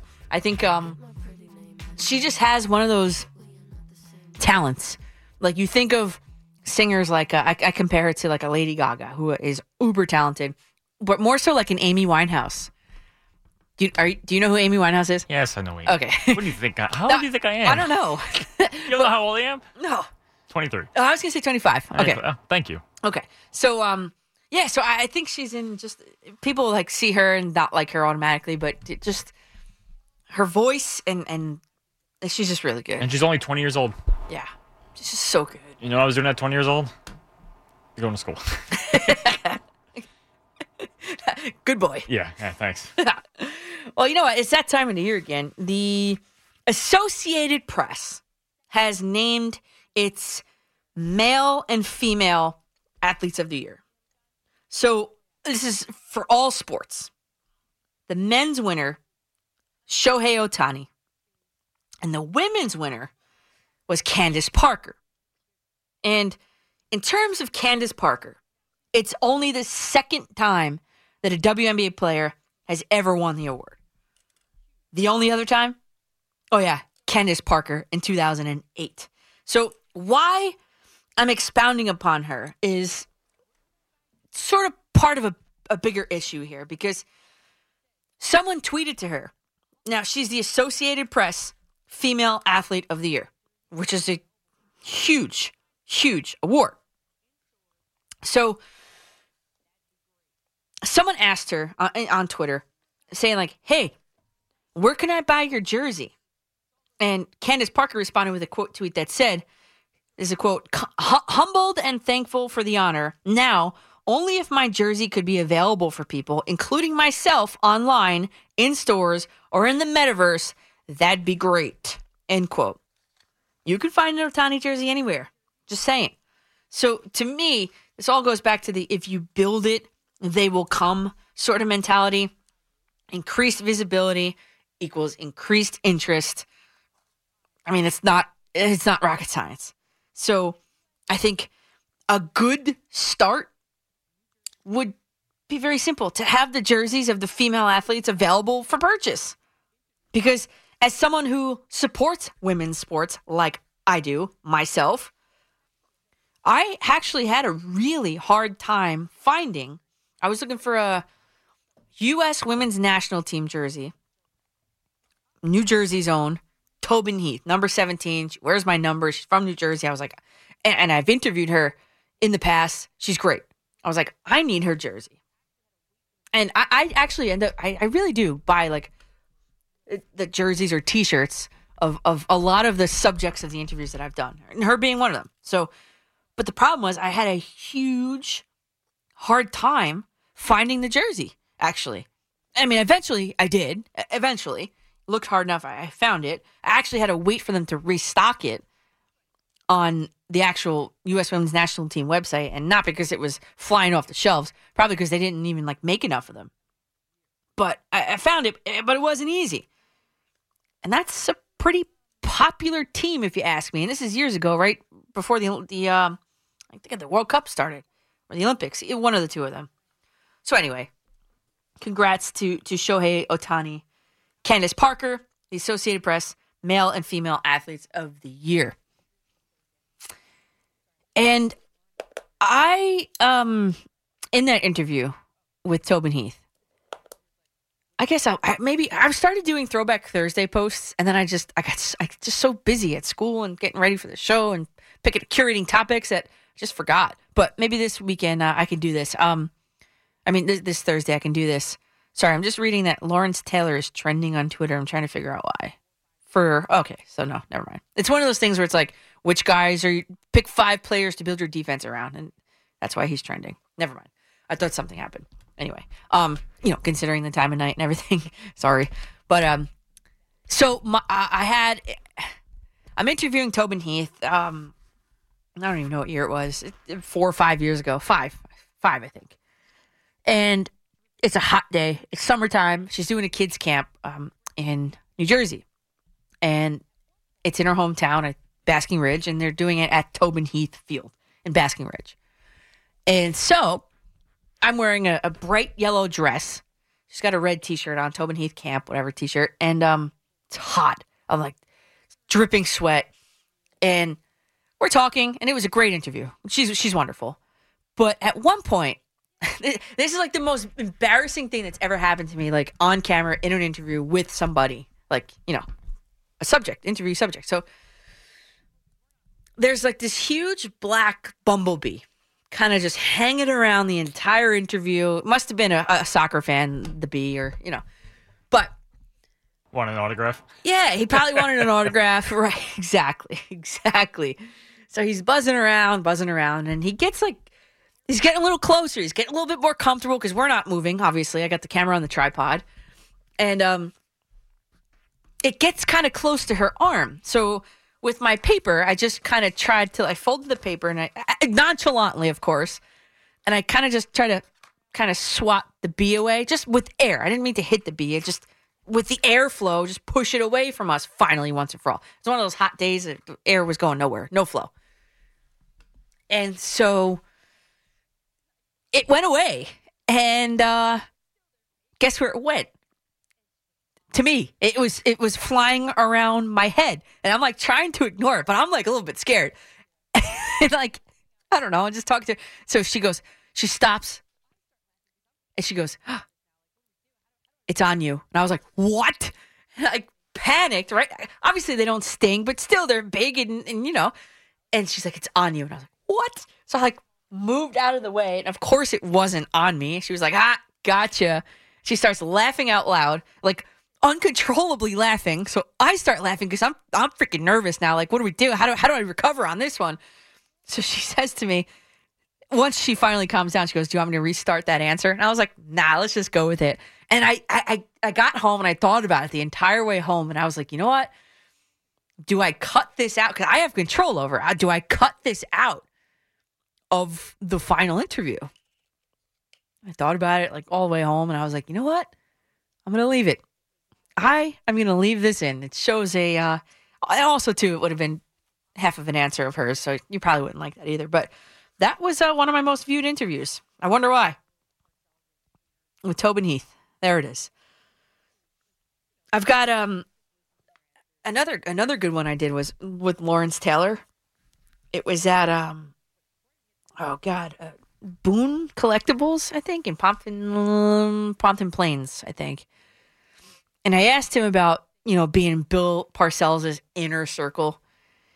And he actually, you're supposed to just listen to their answer. And, he looks at me, he goes, "Bill, hey, first of all, wait, before I even get to that, I said, "Oh, do you mind just a few minutes?" He goes, "You got 2 minutes." And I was like, oh boy. Okay, I can get it done in 2 minutes. Sure, fine. Thank you. Okay. Sat down. Ended up being 5 or 6, 7 even. And he goes, Bill Parcells. He was a bleep. It started with A and ended with E. And he said he was a bleep. And I just lost it. Like, everybody that was watching the interview was laughing out loud. And he looked at me like, did I say something wrong? And it was also awkward. But it was very funny.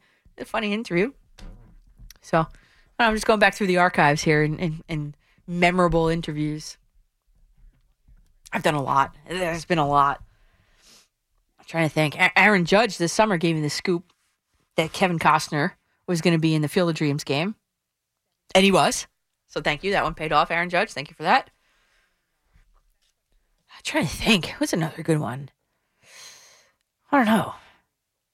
Yeah, you're wearing a Rangers sweater here. Henrik Lundqvist. Jealousy. That was a good one. When was that? Ooh, 2017. Okay. 18. And the best question I asked him was, would you consider, because obviously he's one of the greatest goalies, right, to ever play. Okay, so I asked him, would you consider leaving the Rangers to pursue a cup elsewhere? Yeah. He went on for about a whole minute. Absolutely not. I love New York. He was, gushing about being a New York Ranger and, the Ranger way and the whole thing. And I was like, you know what? I believe him. I believe him that when he says that he's not going to leave to go cup chasing, ring chasing, I believe him. And then they bought him out. Yeah. And then he became a capital for like a month. Yeah. And then he had to retire, unfortunately. Yeah. But that ceremony was great. Oh, yeah. I wasn't, unfortunately, paying $400 for a ticket. But Yeah, no. I would have sold a kidney to go to that game. But I know someone that was there. Yeah, so did I. Yeah. He had group sales, group tickets. Oh, yeah, I bet. He had people from Sweden. He had, Yeah. I grew up with Henrik Lundqvist. That's when I started becoming a Ranger fan. And I was like, this guy rules. And then fall in love with other Rangers and stuff and everything. So as long as I've been alive, Lundqvist was on the Rangers. And then he decided to leave, and now his numbers are in the rafters at the world's greatest. So Hall of Famer, first ballot? Yes. Even though he never won a cup. I don't think it matters. Mm-hmm. I'm with you. I'm just trying to play devil's advocate. Okay, I'm with you. Yeah. Yeah. Talk about you going to a Devil game, by the way. I'm not a big fan of that. Oh, why? Why? Come on.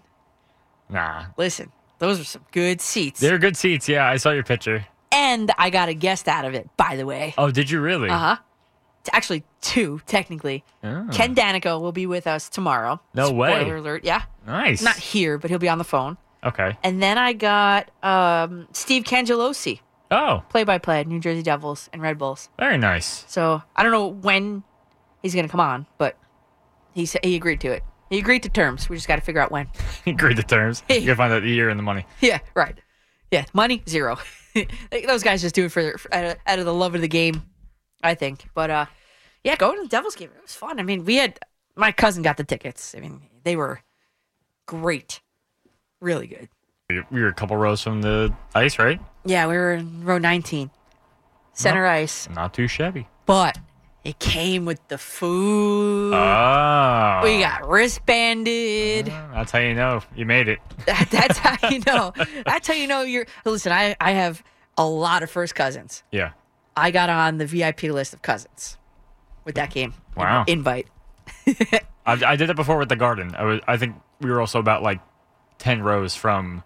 now I remember that. We were like 10 rows from the ice, and they had like the Chase Lounge and stuff, and free food, free drinks and everything.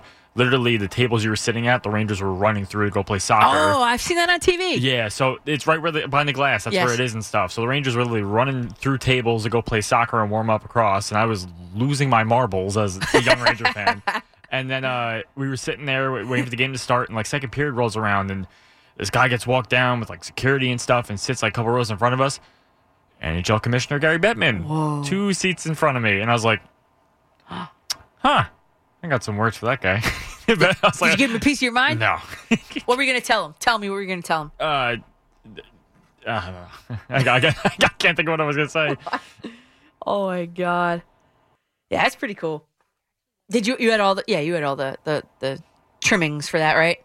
For The Chase Lounge. You were in the Chase Oh, Lounge? yeah. Wristband and everything. Yeah. How old were you? Jeez. Probably like late teens. Yeah. That's good. At least you like remember it. You know? Yeah. I have it all on video too, of course. You know, of course. Yeah. That's how it is nowadays. Yeah. They actually let me into the penalty box at the end of the game too. Nice. Yeah. That's pretty cool. I had a fleeting thought. I side eye looked at the ice and I was like, I can run out there right now. And I was like, actually, I'm not going to do that. Knowing you run out. No, there goes Coach. Yeah, there she is. Found her. But yeah, I did have a fleeting thought to be like, I could. It's right there. But that would have been breaking the agreement that I made with the ushers right around there. So, but it was a fun time, and we had VIP parking too. So we actually left our coats in the car. Another BMW. No, I didn't even drive. We were in a pickup truck. And we actually left our coats in the car. We just literally walked. It was like the parking garage that attaches to the. I didn't even know it existed. Attaches right to it. But you want to know something?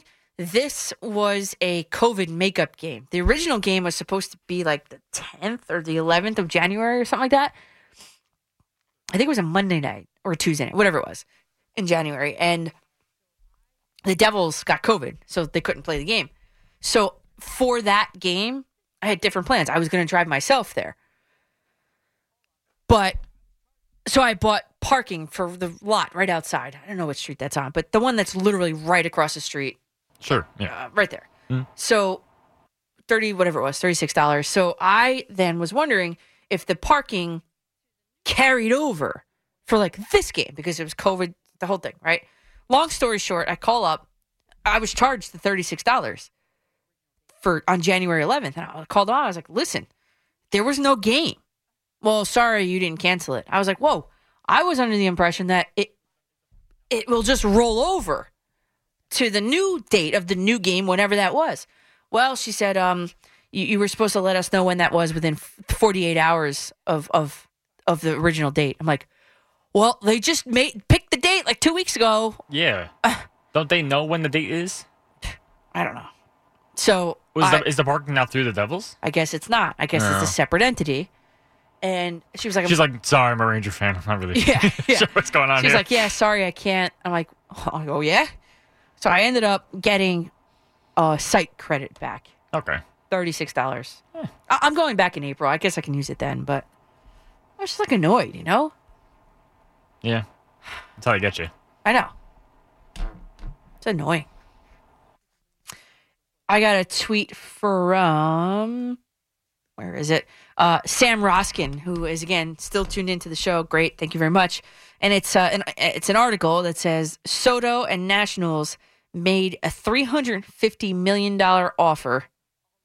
Soto, Nationals made $350 million offer before the lockout. So it was a 13-year deal to Juan Soto. And he didn't accept it. I mean, I guess yet, but that's an exorbitant amount of money. A lot of money. But when we talk about these contract the CBA negotiations, we aren't exactly talking about these guys. Who's really going to be affected, and what they're trying to do is get the rookie players paid more and earlier. And so that's kind of what happened with me in my school district. They tried to get the younger teachers paid earlier and more and earlier. And what it ended up doing was kind of screwing the teachers in the middle like me. So just, kind of be careful what you wish for, in other words, is what I'm trying to say.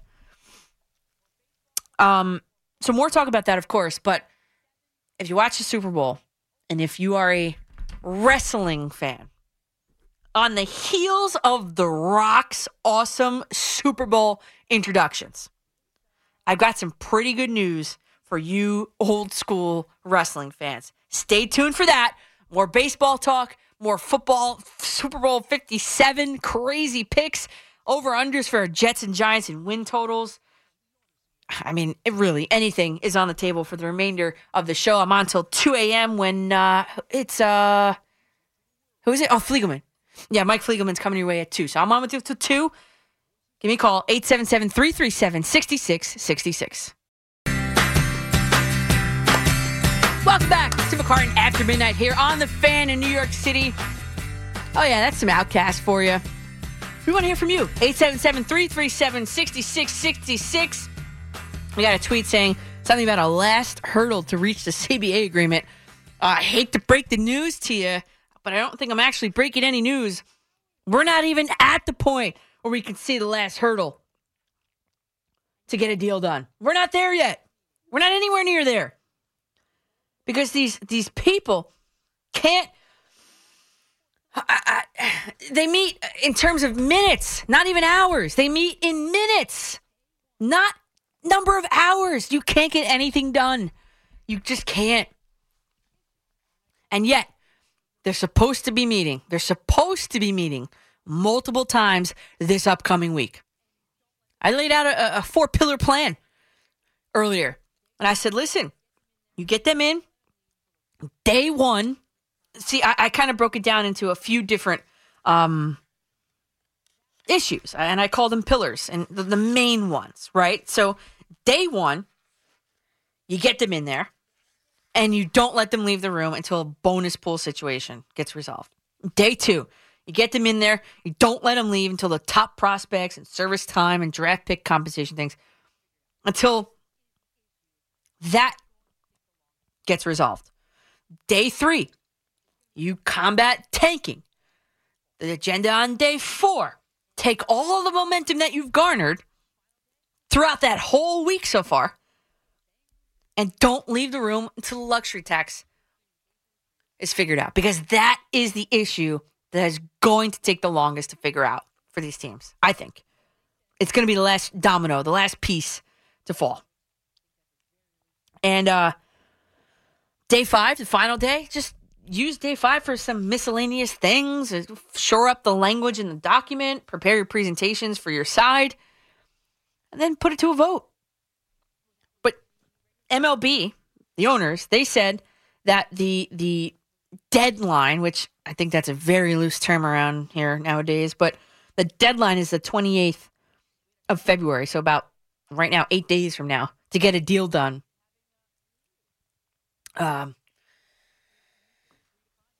Without losing any regular season games. I think that's what I just outlined is very ambitious. I don't think it gets done. I'm not being optimistic. I'm not being pessimistic. I think I'm just being realistic. We had the first caller tonight. He's an attorney. He suggested having mediators in the room. Mutually agreed upon mediators. Because he didn't think that these guys could sit in the same room and get it done. You're probably not wrong. But I think baseball is in grave danger of losing the average fan for sure, bordering on the diehards. Because it's a little much, really. But, I tease this right before the break, and I always want to be good or make good on my teases. I have to say, one of my favorite parts of the Super Bowl was the totally unexpected team introductions by Dwayne "The Rock" Johnson. I mean, 1, after watching that, who would not run through a wall for that man? And 2, did you see the size of his arms? They were bigger than his head. His biceps are big. I mean, I watch him on Instagram all the time doing dips with these heavy-duty chains around his neck. I mean, come on. But we were all watching it together, and I was really hoping that he would do a people's eyebrow. There was a part where he could have done it. We were like, do it.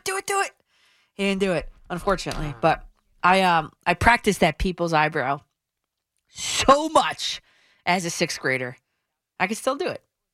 And I know, I'm nuts, but I could still do the people's eyebrow because of The Rock.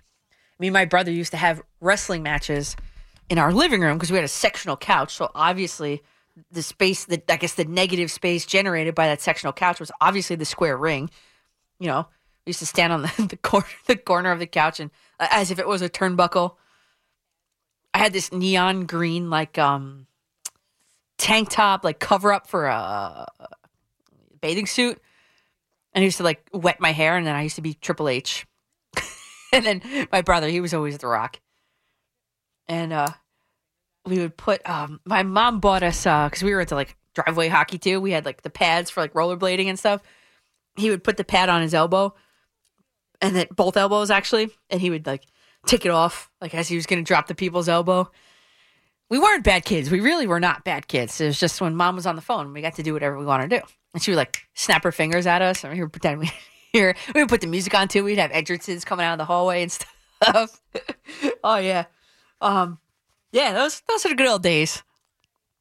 Yeah, we were good kids. I promise you. But and we still are. Well, me, of course, more than him. But I'm sitting here tonight, as I mentioned before, in my Under Armour Project Rock Freedom Collection T-shirt. Not an ad, just telling you, because everybody's always interested in what I'm wearing. And so during one of my quarantine shows right here on the Fan in this studio, I also learned that quite a few of you are old school. I mean, I guess technically for me, old school WWE fans. So for you, I have some news for you. You might want to invest in a WrestleMania pay-per-view. We were talking before about how maybe the Super Bowl might end up being in a pay-per-view format. And as the caller suggested, I think that's how it might go. Really, seriously. Think of wrestling, pay-per-view, people buy it. Think of UFC, pay-per-view, people buy it. I think we're not far off. But I think you might want to pay for WrestleMania this year. I'll tell you why. Because The Undertaker, he is going to be finally inducted into the WWE Hall of Fame as part of WrestleMania week, the whole thing. It's like Super Bowl week, you know? I mean, what an awesome character The Undertaker was. I mean, how scary. Like for a 5th grader or 6th grader, he was scary. And then he got into the ring and he rolled his eyes back into his head. Do you have the entrance music for The Undertaker? Because he was a scary dude, man. He came out, he had his eyes rolled back into his head and it showed the whites. Ooh, that scared me. And then the music, and it had like the dark and then the purple and a little fog coming up. The entrance music for The Undertaker is just absolutely iconic. And his character was good because it kind of like evolved, right? So he evolved with the times. He reinvented himself in a way. It turned it up a little bit. There it is. And the lights had gone out. People started screaming in the arena. And all of a sudden he appeared. There it is. In the beginning, he would walk down with that guy, Paul Bearer, which as a kid, it was lost on me that The Undertaker walked out with a guy named Paul, Paul, Bearer. Yeah, that was lost on me until I was older. And he would come down, the whole thing. And then, yeah. Oh, it's just like so like nostalgic, iconic. And then he became that biker dude, and he lost sort of the act a little bit, and just The Undertaker. I know he wasn't in my top. I'd say maybe top. I like Kane. Kane way better than him. So you had The Undertaker. And so he's being inducted this WrestleMania into the Hall of Fame, WWE Hall of Fame. And then another reason why you might want to invest in it. This guy, Dave Metzler of the Wrestling Observer newsletter, has total and complete conviction that Stone Cold Steve Austin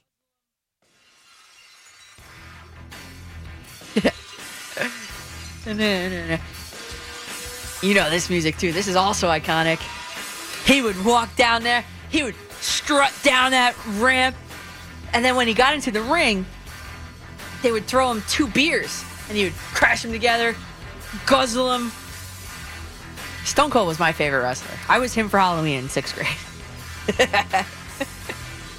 I had the actual t-shirt that he wore. The whole thing. The mask. We had to put a real earring in the mask or else I wouldn't wear it. Yeah, so Stone Cold Steve Austin might be coming out of his 19-year retirement. 19-year retirement to wrestle Kevin Owens. I don't know who that is. I haven't been following wrestling in a while, but at this year's WrestleMania, you might see Stone Cold Steve Austin. So apparently, the payday is going to be humongous for him. Steve Austin. Austin 316. You want to feel old? He's 57 years old. And then full circle here. He has not wrestled since he lost to The Rock in 2003 at, guess where? WrestleMania. So thinking back to that era, Mankind was all right. My brother was Mankind for Halloween. We made the sock, right? The sock puppet. What was the name of it? We made Saki, whatever his name was. We made that together. He had a mask too. It's the whole thing. We look pretty good. I got to find that picture. Mom, she's not listening right now, but I'll ask her tomorrow. See if she can find that picture of the both of us in our costumes. He was in 4th grade. I was in 6th grade. But that's when it was huge. So Mankind was all right. The Undertaker was good, and who can forget that match that they had, Hell in a Cell match? That you need to go back and watch that if you haven't. I don't even want to spoil it for you. The Rock was better, but I mean, I gotta say, Stone Cold Steve Austin was my absolute favorite. I don't know what I loved about him. I used to have a screen name on AIM that was like his name and something in it. What am I doing? I'm crazy. I give that out to people? I give it the Stone Cold Steve Austin screen name out to people? I can't. I was an embarrassing kid. But I don't know, just the nostalgia factor between him, between The Undertaker. I might invest in that pay-per-view. Call me crazy. Will you? Give me a call, 877-337-6666. I got a tweet from Sanzo_Alex and said, driving home from a gig in West Virginia. Whoa. Listening to Coach McCartan on a fan and found out she plays the trumpet. Fun time listening, but now I want to know her mouthpiece and horn setup. Mouthpiece 5C and horn setup. I don't know, just the regular one from Bach. You know, the one that you got in 4th grade and you had to rent it because you didn't know if you were going to like it or not. And then your mom ended up buying it because I ended up liking it. That one. Nothing fancy. It's still the same one that I had since I was in 4th grade. And Alex, I do play my trumpet when our teams get mathematically eliminated from the postseason. So stay tuned for that. The Mets have gotten the TAPS treatment. The Yankees have gotten the TAPS treatment. And the Giants and Jets have as well. I just introduced it not long ago. So stay tuned. Yes, I play the trumpet, still read music, the whole thing. Although I think Alex might be listening on the replay, so I don't know if he's there yet. You'll catch up to this, Alex. Thanks for tuning in from West Virginia. Glad to keep you company. So also, too, I put up a poll earlier that ended just a little while ago. I forgot to go back to it. My question was, because people were arguing about what to do with in the mentions, people were arguing about what to do with the new baseball CBA. So I was like, all right, I know something that's going to unify everybody. Which of my football fan unifying options would you like better? So I gave an option of Super Bowl Monday is a national holiday, or make it Super Bowl Saturday, or keep it as is. Well, the 22% of you that voted to keep it as is, I want to have a word with you. Because you must have a job where you can go sulk in and fall asleep in a cubicle somewhere. Because, what? You're not tired? You're not tired that Monday and the rest of the week? So the winning vote was Super Bowl Monday, make it a national holiday. And then second place, obviously, then would be make it Super Bowl Saturday. But this vote was a lot closer than I thought it was going to be. Especially 22% of people want to keep it as is. Oh, my God. At Jordan Forever 66 says the Super Bowl will never be on a Saturday, especially when the bulk of the season is plays on Sundays. Well, not really. I mean, I guess. But the reason, what's his name, was asked about this? Roger Goodell. He was asked about it in the year 2008. And he said that basically, and Kyle Brandt asked him, Kyle Brandt, very smart guy, it's about television. It's about TV ratings. And this is a quote from Goodell. He said, that idea has been around for a long time. People have talked about that, moving it to Saturday. The reason why we haven't done it in the past is simply just from an audience standpoint. The audiences on Sunday night are much larger. Fans want to have the best opportunity to be able to see the game, and we want to give it to them. So Sunday night is a better night. See, I vehemently disagree with that because to watch it on a Sunday night is not good for the people on the East Coast. I know on the West Coast the game wraps up around 8 o'clock, which is fine. But on the East Coast, 11, and of course you got to watch the trophy presentation and all that, right? I mean, I like to. You're not getting in bed until 12 o'clock. Wind down the whole thing, 12 o'clock. And that's if you're doing it at home. And then I'm up at 6 every day. So it's like, come on, man. Like, it's not, that's kind of, the audiences on Sunday are so much larger. Fans want to have the best opportunity to be able to see the game. The best opportunity for me to see that game is not on a Sunday night. But it is what it is. And doesn't look like it's going to be changing. And did you see Roger Goodell might be getting an extension? They're working on like a 2 to 4 year extension on his contract. So that was like today's news. So I guess it's not going anywhere. So it's up to you, politicians. Maybe you guys can make it maybe Super Bowl Monday. Sacco! That's the name of it.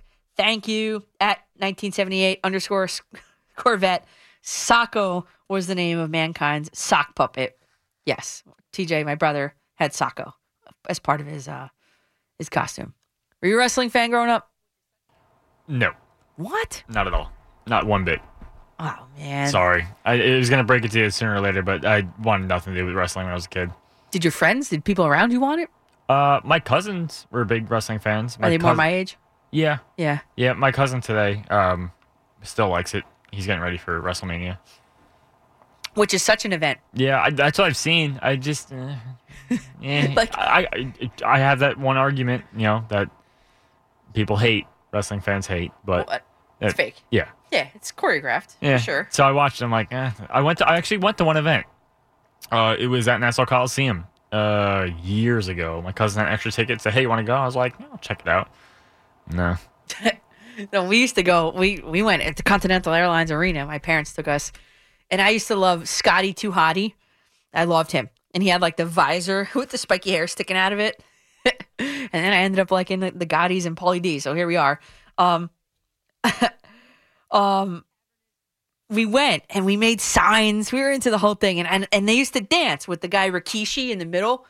And my mom liked Rikishi because his finishing move was he used to rub his fat butt on people's faces in the corner. My mom lost it when he did that every single time. Like, would you want your face rubbed by a sumo wrestler's cavernous dented butt cheeks? Like, that was his finishing move.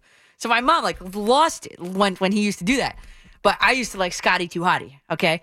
And so my poster, and they used to dance, and I forgot the guy he was with, but they used to dance. So I bought or my mom bought me not slinkies, but like springs, and I cut them, and my poster is Rikishi in the middle with the Scotty Too Hottie and his buddy on the side, and when I shook the poster, it danced just like they did. I thought that was quite creative. I was trying to get on TV as like a sixth grader. I didn't get on TV because everybody brought signs. That's like the culture. That's the big thing. You always see a lot of signs at those wrestling events and stuff. Yeah. I don't know. I enjoyed it. I used to love it. I probably could pick up... We used to have the video games, the whole thing, the wrestling figures and the ring, and I probably could play a video. I mean, I would have to know the characters. I know Ronda Rousey's now part of it. I don't know. But wrestling... You can create your own character in the new ones now. Oh, believe me. And the old ones you used to, too. Okay. Oh, we used to do that, too. I pick the entrance music, the whole thing. Oh, yeah. Anyway, there's, speaking of nostalgia factor here, there's a Giants alumnus reunion happening on another team's coaching staff. Which Super Bowl Giant has been hired and where? Coming right up.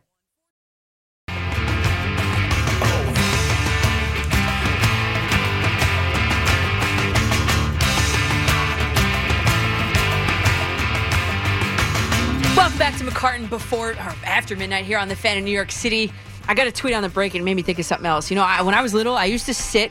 Wrestling is fake. Okay, it's fake. I hate to burst your bubble. I mean, the stunts that they do are all real and everything like that, but the outcomes, it's all predetermined storylines. Okay, we got that out of the way. But when I was little, I didn't know that. And I used to sit in front of the TV with a binder, a Trapper Keeper binder, and loose leaf paper, and a highlighter and a pen. And I used to write down every single match that happened. I used to highlight the winner with a yellow highlighter. I used to like try to identify trends and stuff. Like, this is me as a 6th grader. Why didn't I start doing this sooner? Why didn't we recognize this sooner? Me looking for trends in sports. Come on now. Anyway, real quick before we get to the last bank of callers for the night, 877-337-6666. As we begin our last and final segment here. I'll be back tomorrow, by the way, 5 p.m. to 10 p.m., and you better be too.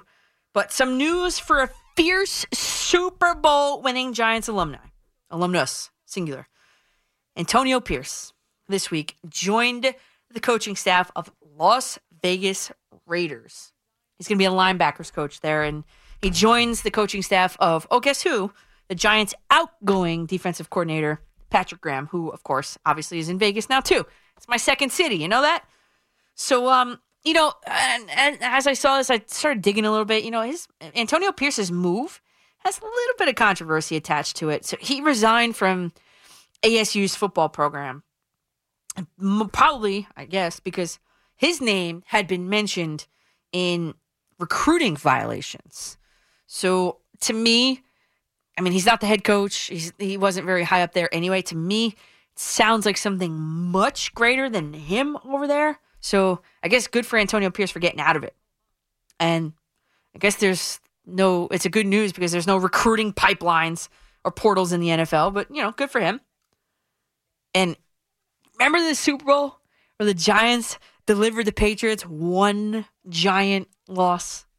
Well, at the time, defensive captain Antonio Pierce had, 8 solo tackles, 11 combined tackles. That's how I'm going to choose to remember him.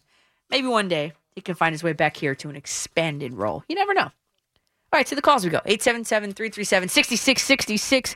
Paul in Floral Park. You're up on the fan. Hello, Danielle. Hey, Paul. How are you? All right. Good to be back on the phone with you. Yeah. So that's good stuff that you were talking about with the hockey game. So Kenny Danico brought you down to the ice? Well, you said you were in... Yeah, where they do the broadcast, they do it from like the top of like the lower bowl. They were like in the open. So every time we went to go get more food or go to the bathroom or whatever, go to the bar, he was there. And I don't know. Wow. Yeah, pretty cool. Wow. That's pretty cool. Wow. That sounds like fun. Yeah, he'll be on tomorrow, 8:40 at night. Okay, good. Yeah, and I'll tune in. I will. So that Devils game was a recruiting mission for me, in other words. Yeah, sounds good. Yeah, it looked like you were having fun. That's pretty cool. Yeah, the Major League Baseball negotiations, they're too busy playing patty cake and ringing around the rosy. Yeah, right? And musical chairs and stuff. Yeah. Right. They're clearly not getting any negotiating done, so maybe that's what's going on. Paul, I think you cracked the code. They're jackrabbiting it. yeah, it's ridiculous. Right. The next Tom Thibodeau, I think his coaching strategy and his philosophy, I think he's not executing, and then it's spitting off of the players as to where they're not executing on the court. Well, the thing is, when I look at that, and it's a multitude of problems with this Knicks team. It's not just one single thing. It's like, ooh, that's it. But if I were to say, oop, that's it, it's the fact that he leaves these guys in for so long that by the fourth quarter, they're gassed. I mean, they've lost how many games in the final, quarter? How many? Yeah. It's like double digits at least over the past couple weeks that they've lost double-digit leads in the fourth quarter. Why? Right. Because the players are tired. Like they're tired. When they're showing no effort in diving after loose balls, or when they're showing no effort in crashing the offensive or defensive glass, it means they're tired. Right. And they're grabbing the shorts so you see them. Yeah. That means you're tired. Right. Oh yeah, I've had it so many times playing schoolyard basketball. Yeah. I'm sure you've had your day. Yeah. Oh yeah. It's easy to tell and it's easy to see. And Tom Thibodeau, either he doesn't see it, which I don't think that is, or he's just plain flat out ignoring it. And he needs to start playing these younger kids. That's it. Right. The one wrestling card I went to back in 1989 at the Nassau Coliseum. Mm-hmm. Was it the WWF? It was the other old wrestling league. Or was it AEW or WCW? So. Yeah, something like that. With the guys, the Iron Men. They used to play the Ozzy Osbourne song when they came in. Oh. Sheep had no KC. Yeah, you're talking about the 90s when you were just the wee one. Yeah. That at the sites. And then that's when I started giving up wrestling. Because my father was, God rest his soul, he was screaming and yelling. He goes, "What the heck was this, Ballsy? Are you kidding? I don't want it to go to another wrestling card again." That was just after I go, that was that August of the year I graduated from high school. Screaming and yelling. Yeah, it was on a Saturday night, but I didn't. Yeah. Nostalgia, right? That's what I was going for with that. Yeah. I hit the All right, nostalgia. we'll talk to you feels. tomorrow. All right, Paul. I'll talk to you tomorrow. All right. Ciao. Thank you, hon. That's what I was going for, the nostalgia feels. And that's another point, we could talk more tomorrow about this. I'm on from 5 to 10, but, the Knicks, they're dying in the fourth quarter. Those guys are dying. Julius Randle, 41 minutes a game. Evan Fournier, 38 minutes a game. Unacceptable. Just flat out unacceptable. When you got Obi Toppin, a top pick, he's playing 15 minutes a game. Come on, man. What are you doing out there? Matt in Maryland, you're up on the Fan. Very good point of the Knicks there. They look like, in the fourth quarter of games, it looks like the 400-meter runner that runs out of gas. It's just struck to the finish line. And That's it. The whole field just walks them down. Yep. That's it. Exactly. One of the reasons I called the Super Bowl, changing to Saturday, I know I've seen some kids put an online petition for that to happen. It ain't never going to happen. I know it's not. The cities now you mentioned the ratings. I don't even know if it's the ratings. That may be one part of the issue, but the big thing is the cities. You would lose a third of money that it generates for the weekend.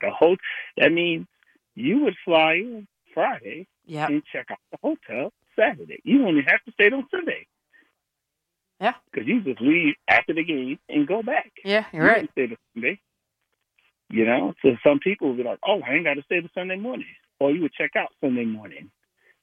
Yeah. And that'll be it. Now, with the Super Bowl being on Sunday, people come in Friday and they stay till Monday. And if they had off on Monday, it'd be even better. Yeah, they'll never do it. Yeah. So. No, I know. Me and my dad, we went to L.A. for the Giants game this year. We flew out on Friday late, and we took the red-eye flight literally right from SoFi Stadium home. Red-eye. Yeah. But you were still... Okay, so you checked out the hotel Sunday. Yeah, we checked out on Sunday, right. Yeah, okay. And that's what they don't want. That's what they would lose. You would lose a third of money would be going away. Yeah, you're right about that. Yeah, that's a good point for the host city, even. And that the city, the governor, everybody was no, you can't do it. We put too much into just having this event here. Yeah, you can't change the day. So I don't think they could ever do it because it's a known thing, and it works. Why change something that works well? I don't know, but I think that it doesn't work well. That's the thing, and I think it needs to change. But that's just me, I guess. And 40% of voters in my poll, I guess it's just us. And I guess you're one of the 22% of people that said it's fine. All right, and it looks like we've got a closer caller tonight, Sparky in Dobbs Ferry. You are the Mariano Rivera of the night. How are you? All right, yourself, Coach. Thanks again. First of all, like with the baseball issue, the person who should be running baseball is you. So where do I sign? Coach, you're the only person that's showing any sense of urgency. Yeah. Okay? Because nothing for nothing, the amount of stuff they have to have done, there's no way they could be ready to have a season on time. No. It's impossible. Because something that nobody's mentioning is just the fact the amount of players that are free agents that, you're not going to get all these people on teams right away. I mean, literally, it's like Yeah. It's like people are expecting Major League Baseball to twitch their noses like Samantha from Bewitched, and their players are going to end up on teams immediately. It's not going to happen. Well, like that too, yeah. And it also takes time once they agree upon it. I mean, they have to present it first. They have to think about it first. They have to look at it, read it, talk about it, have meetings about it, and then ratify it. So it's this, you're right. And then the free agency period, and then the trades and all that, the frenzy that's going to happen, they're not starting on time. You're right. It's impossible. It's impossible. This should have been done at least a month ago. Yep. Okay. Now, I go with Super Bowl Monday. I like that one. Because, I was just saying, the games, by the time people are done partying and everything, you're not going to be ready to go to work the next day. Where you're going to be awake. Okay? Yeah. And now, when the interesting thing, and I'll never mention Tom Brady again after today, but there's one name you mentioned before where people would understand the difference of players when they played. Okay, is Lawrence Taylor. Okay, my idea is simple. Tom Brady, meet Lawrence Taylor. Okay, because years ago, as great a quarterback as Joe Montana was, you could see he literally was intimidated by Lawrence Taylor. And? And that's something where you're actually allowed, at that time where you really were allowed to hit people and stuff. And you see how even, if Brady's touched, he's literally whining to the refs and everything. Oh, yeah. If he ever got hit by Lawrence Taylor, forget about it. He's wearing Depends. Oh, my God. Well, on Sparky, on that note, unbelievable. I got a tweet on Twitter, of course, and they say, please refrain from using my full name online on the radio. Well, then change your username. I don't know what you want me to do. Then change your username. How am I supposed to know? I can't. Sometimes, I can't. This is something else. Hey, well, I'll be back tomorrow. I'm going to have some top-notch guests. I've got Kerry Kittles for you Nets fans. Throwing it also back to the New Jersey Nets. And I've got Ken Danico, Mr. Devil, for you Devils fans out there, and just the hockey fans in general. So thanks to all the callers tonight. I could not have done this without you. I love coming here and talking with you. If you missed any portion of today's show, hit that Odyssey Rewind feature and select the start of it, which was 11 p.m. on the dot. Great job to Pat Boyle tonight and to Nick Matina behind the glass and to Pete McCarthy on the updates. I will see you tomorrow for 5 hours of fun, 5 p.m. to 10 p.m. right here on The Fan. In the meantime, you can hit me on social media at Coach MCCARTAN on Twitter and on Instagram. And again on Facebook.com/Coach McCartan. We'll keep the conversation going through 5 p.m. to tomorrow. Of course, at that time, you can get on the phones at 877-337-6666. But for now, load them up for Mike Fliegelman. He's up next right here on The Fan in New York City. Sports Radio 101.